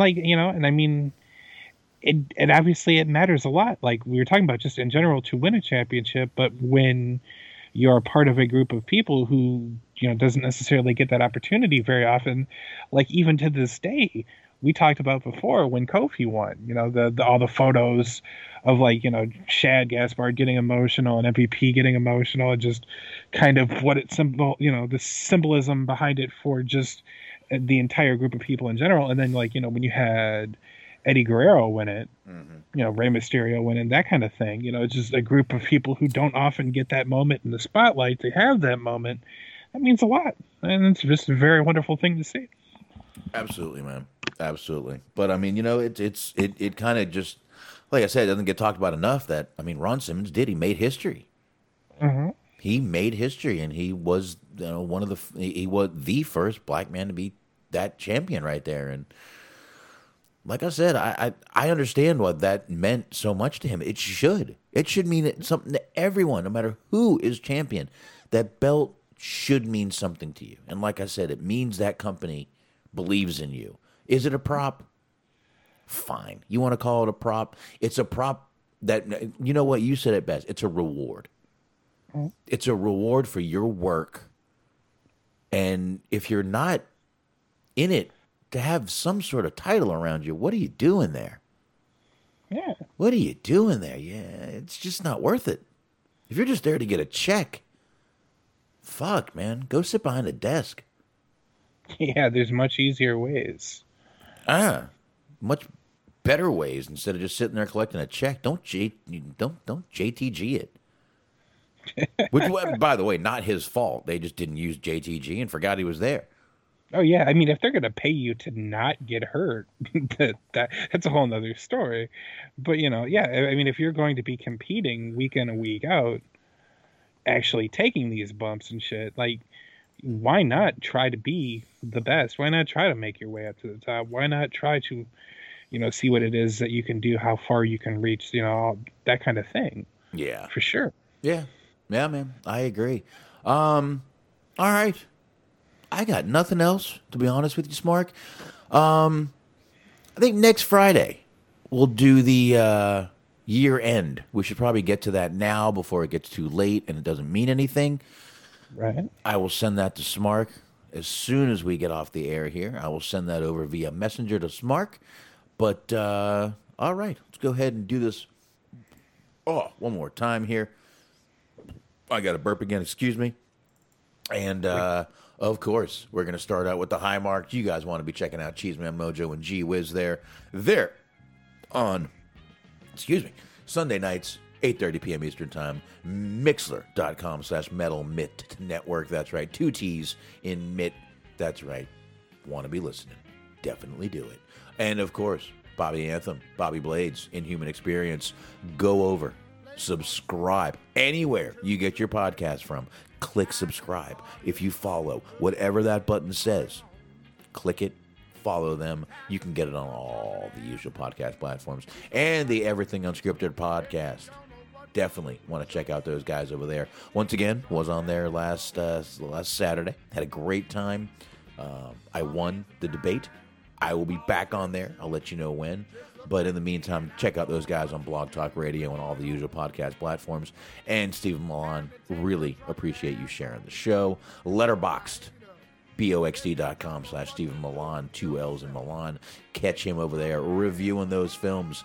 Get us on Spreaker. You can find us on Facebook at Dirt Sheet Dudes. You can find us on Stitcher, iHeart, Anchor, Spotify, Google, TuneIn, Player FM. Go. Absolutely. Mondays, 8:30 on the Middle Podcast Network, right here on Mixler. Be sure to join our friend, the Cheese Man, Cheeseman, Cheese Master, Cheese on Sports. And also be sure to check out our friends, the Motor City Machine Guns, Thursdays on the Metal Mitt Podcast Network. Also be sure to board the rocket ship because we are visiting our friends at Planet Raconteur. It's the Planet Raconteur podcast with Bobby Anthem, with Papa Dave Sincere, and with Yuck Nasty. 16 episodes is what they got for you. But they also got season 2 coming soon, so be sure to subscribe so that you will be ready and prepared. Don't want to be caught with your pants down, or do you? Wink, wink. Anyways, get them wherever you get your podcasts. There you go. Season 2 coming to you. That's right. All right. There you go. It's that is going to be the end right there. We appreciate everybody coming on out and joining the chat room. Always download. Appreciate you guys downloading this show. And don't forget, Sunday, Valentine's Day. That's right. Happy Valentine's Day, everybody. Don't forget, buy your significant other something that will get you laid. Yeah. There you go. All right. On that note, see ya. Adios. If you don't know what to do with yourself, take your drunken ass home. Party's over, man last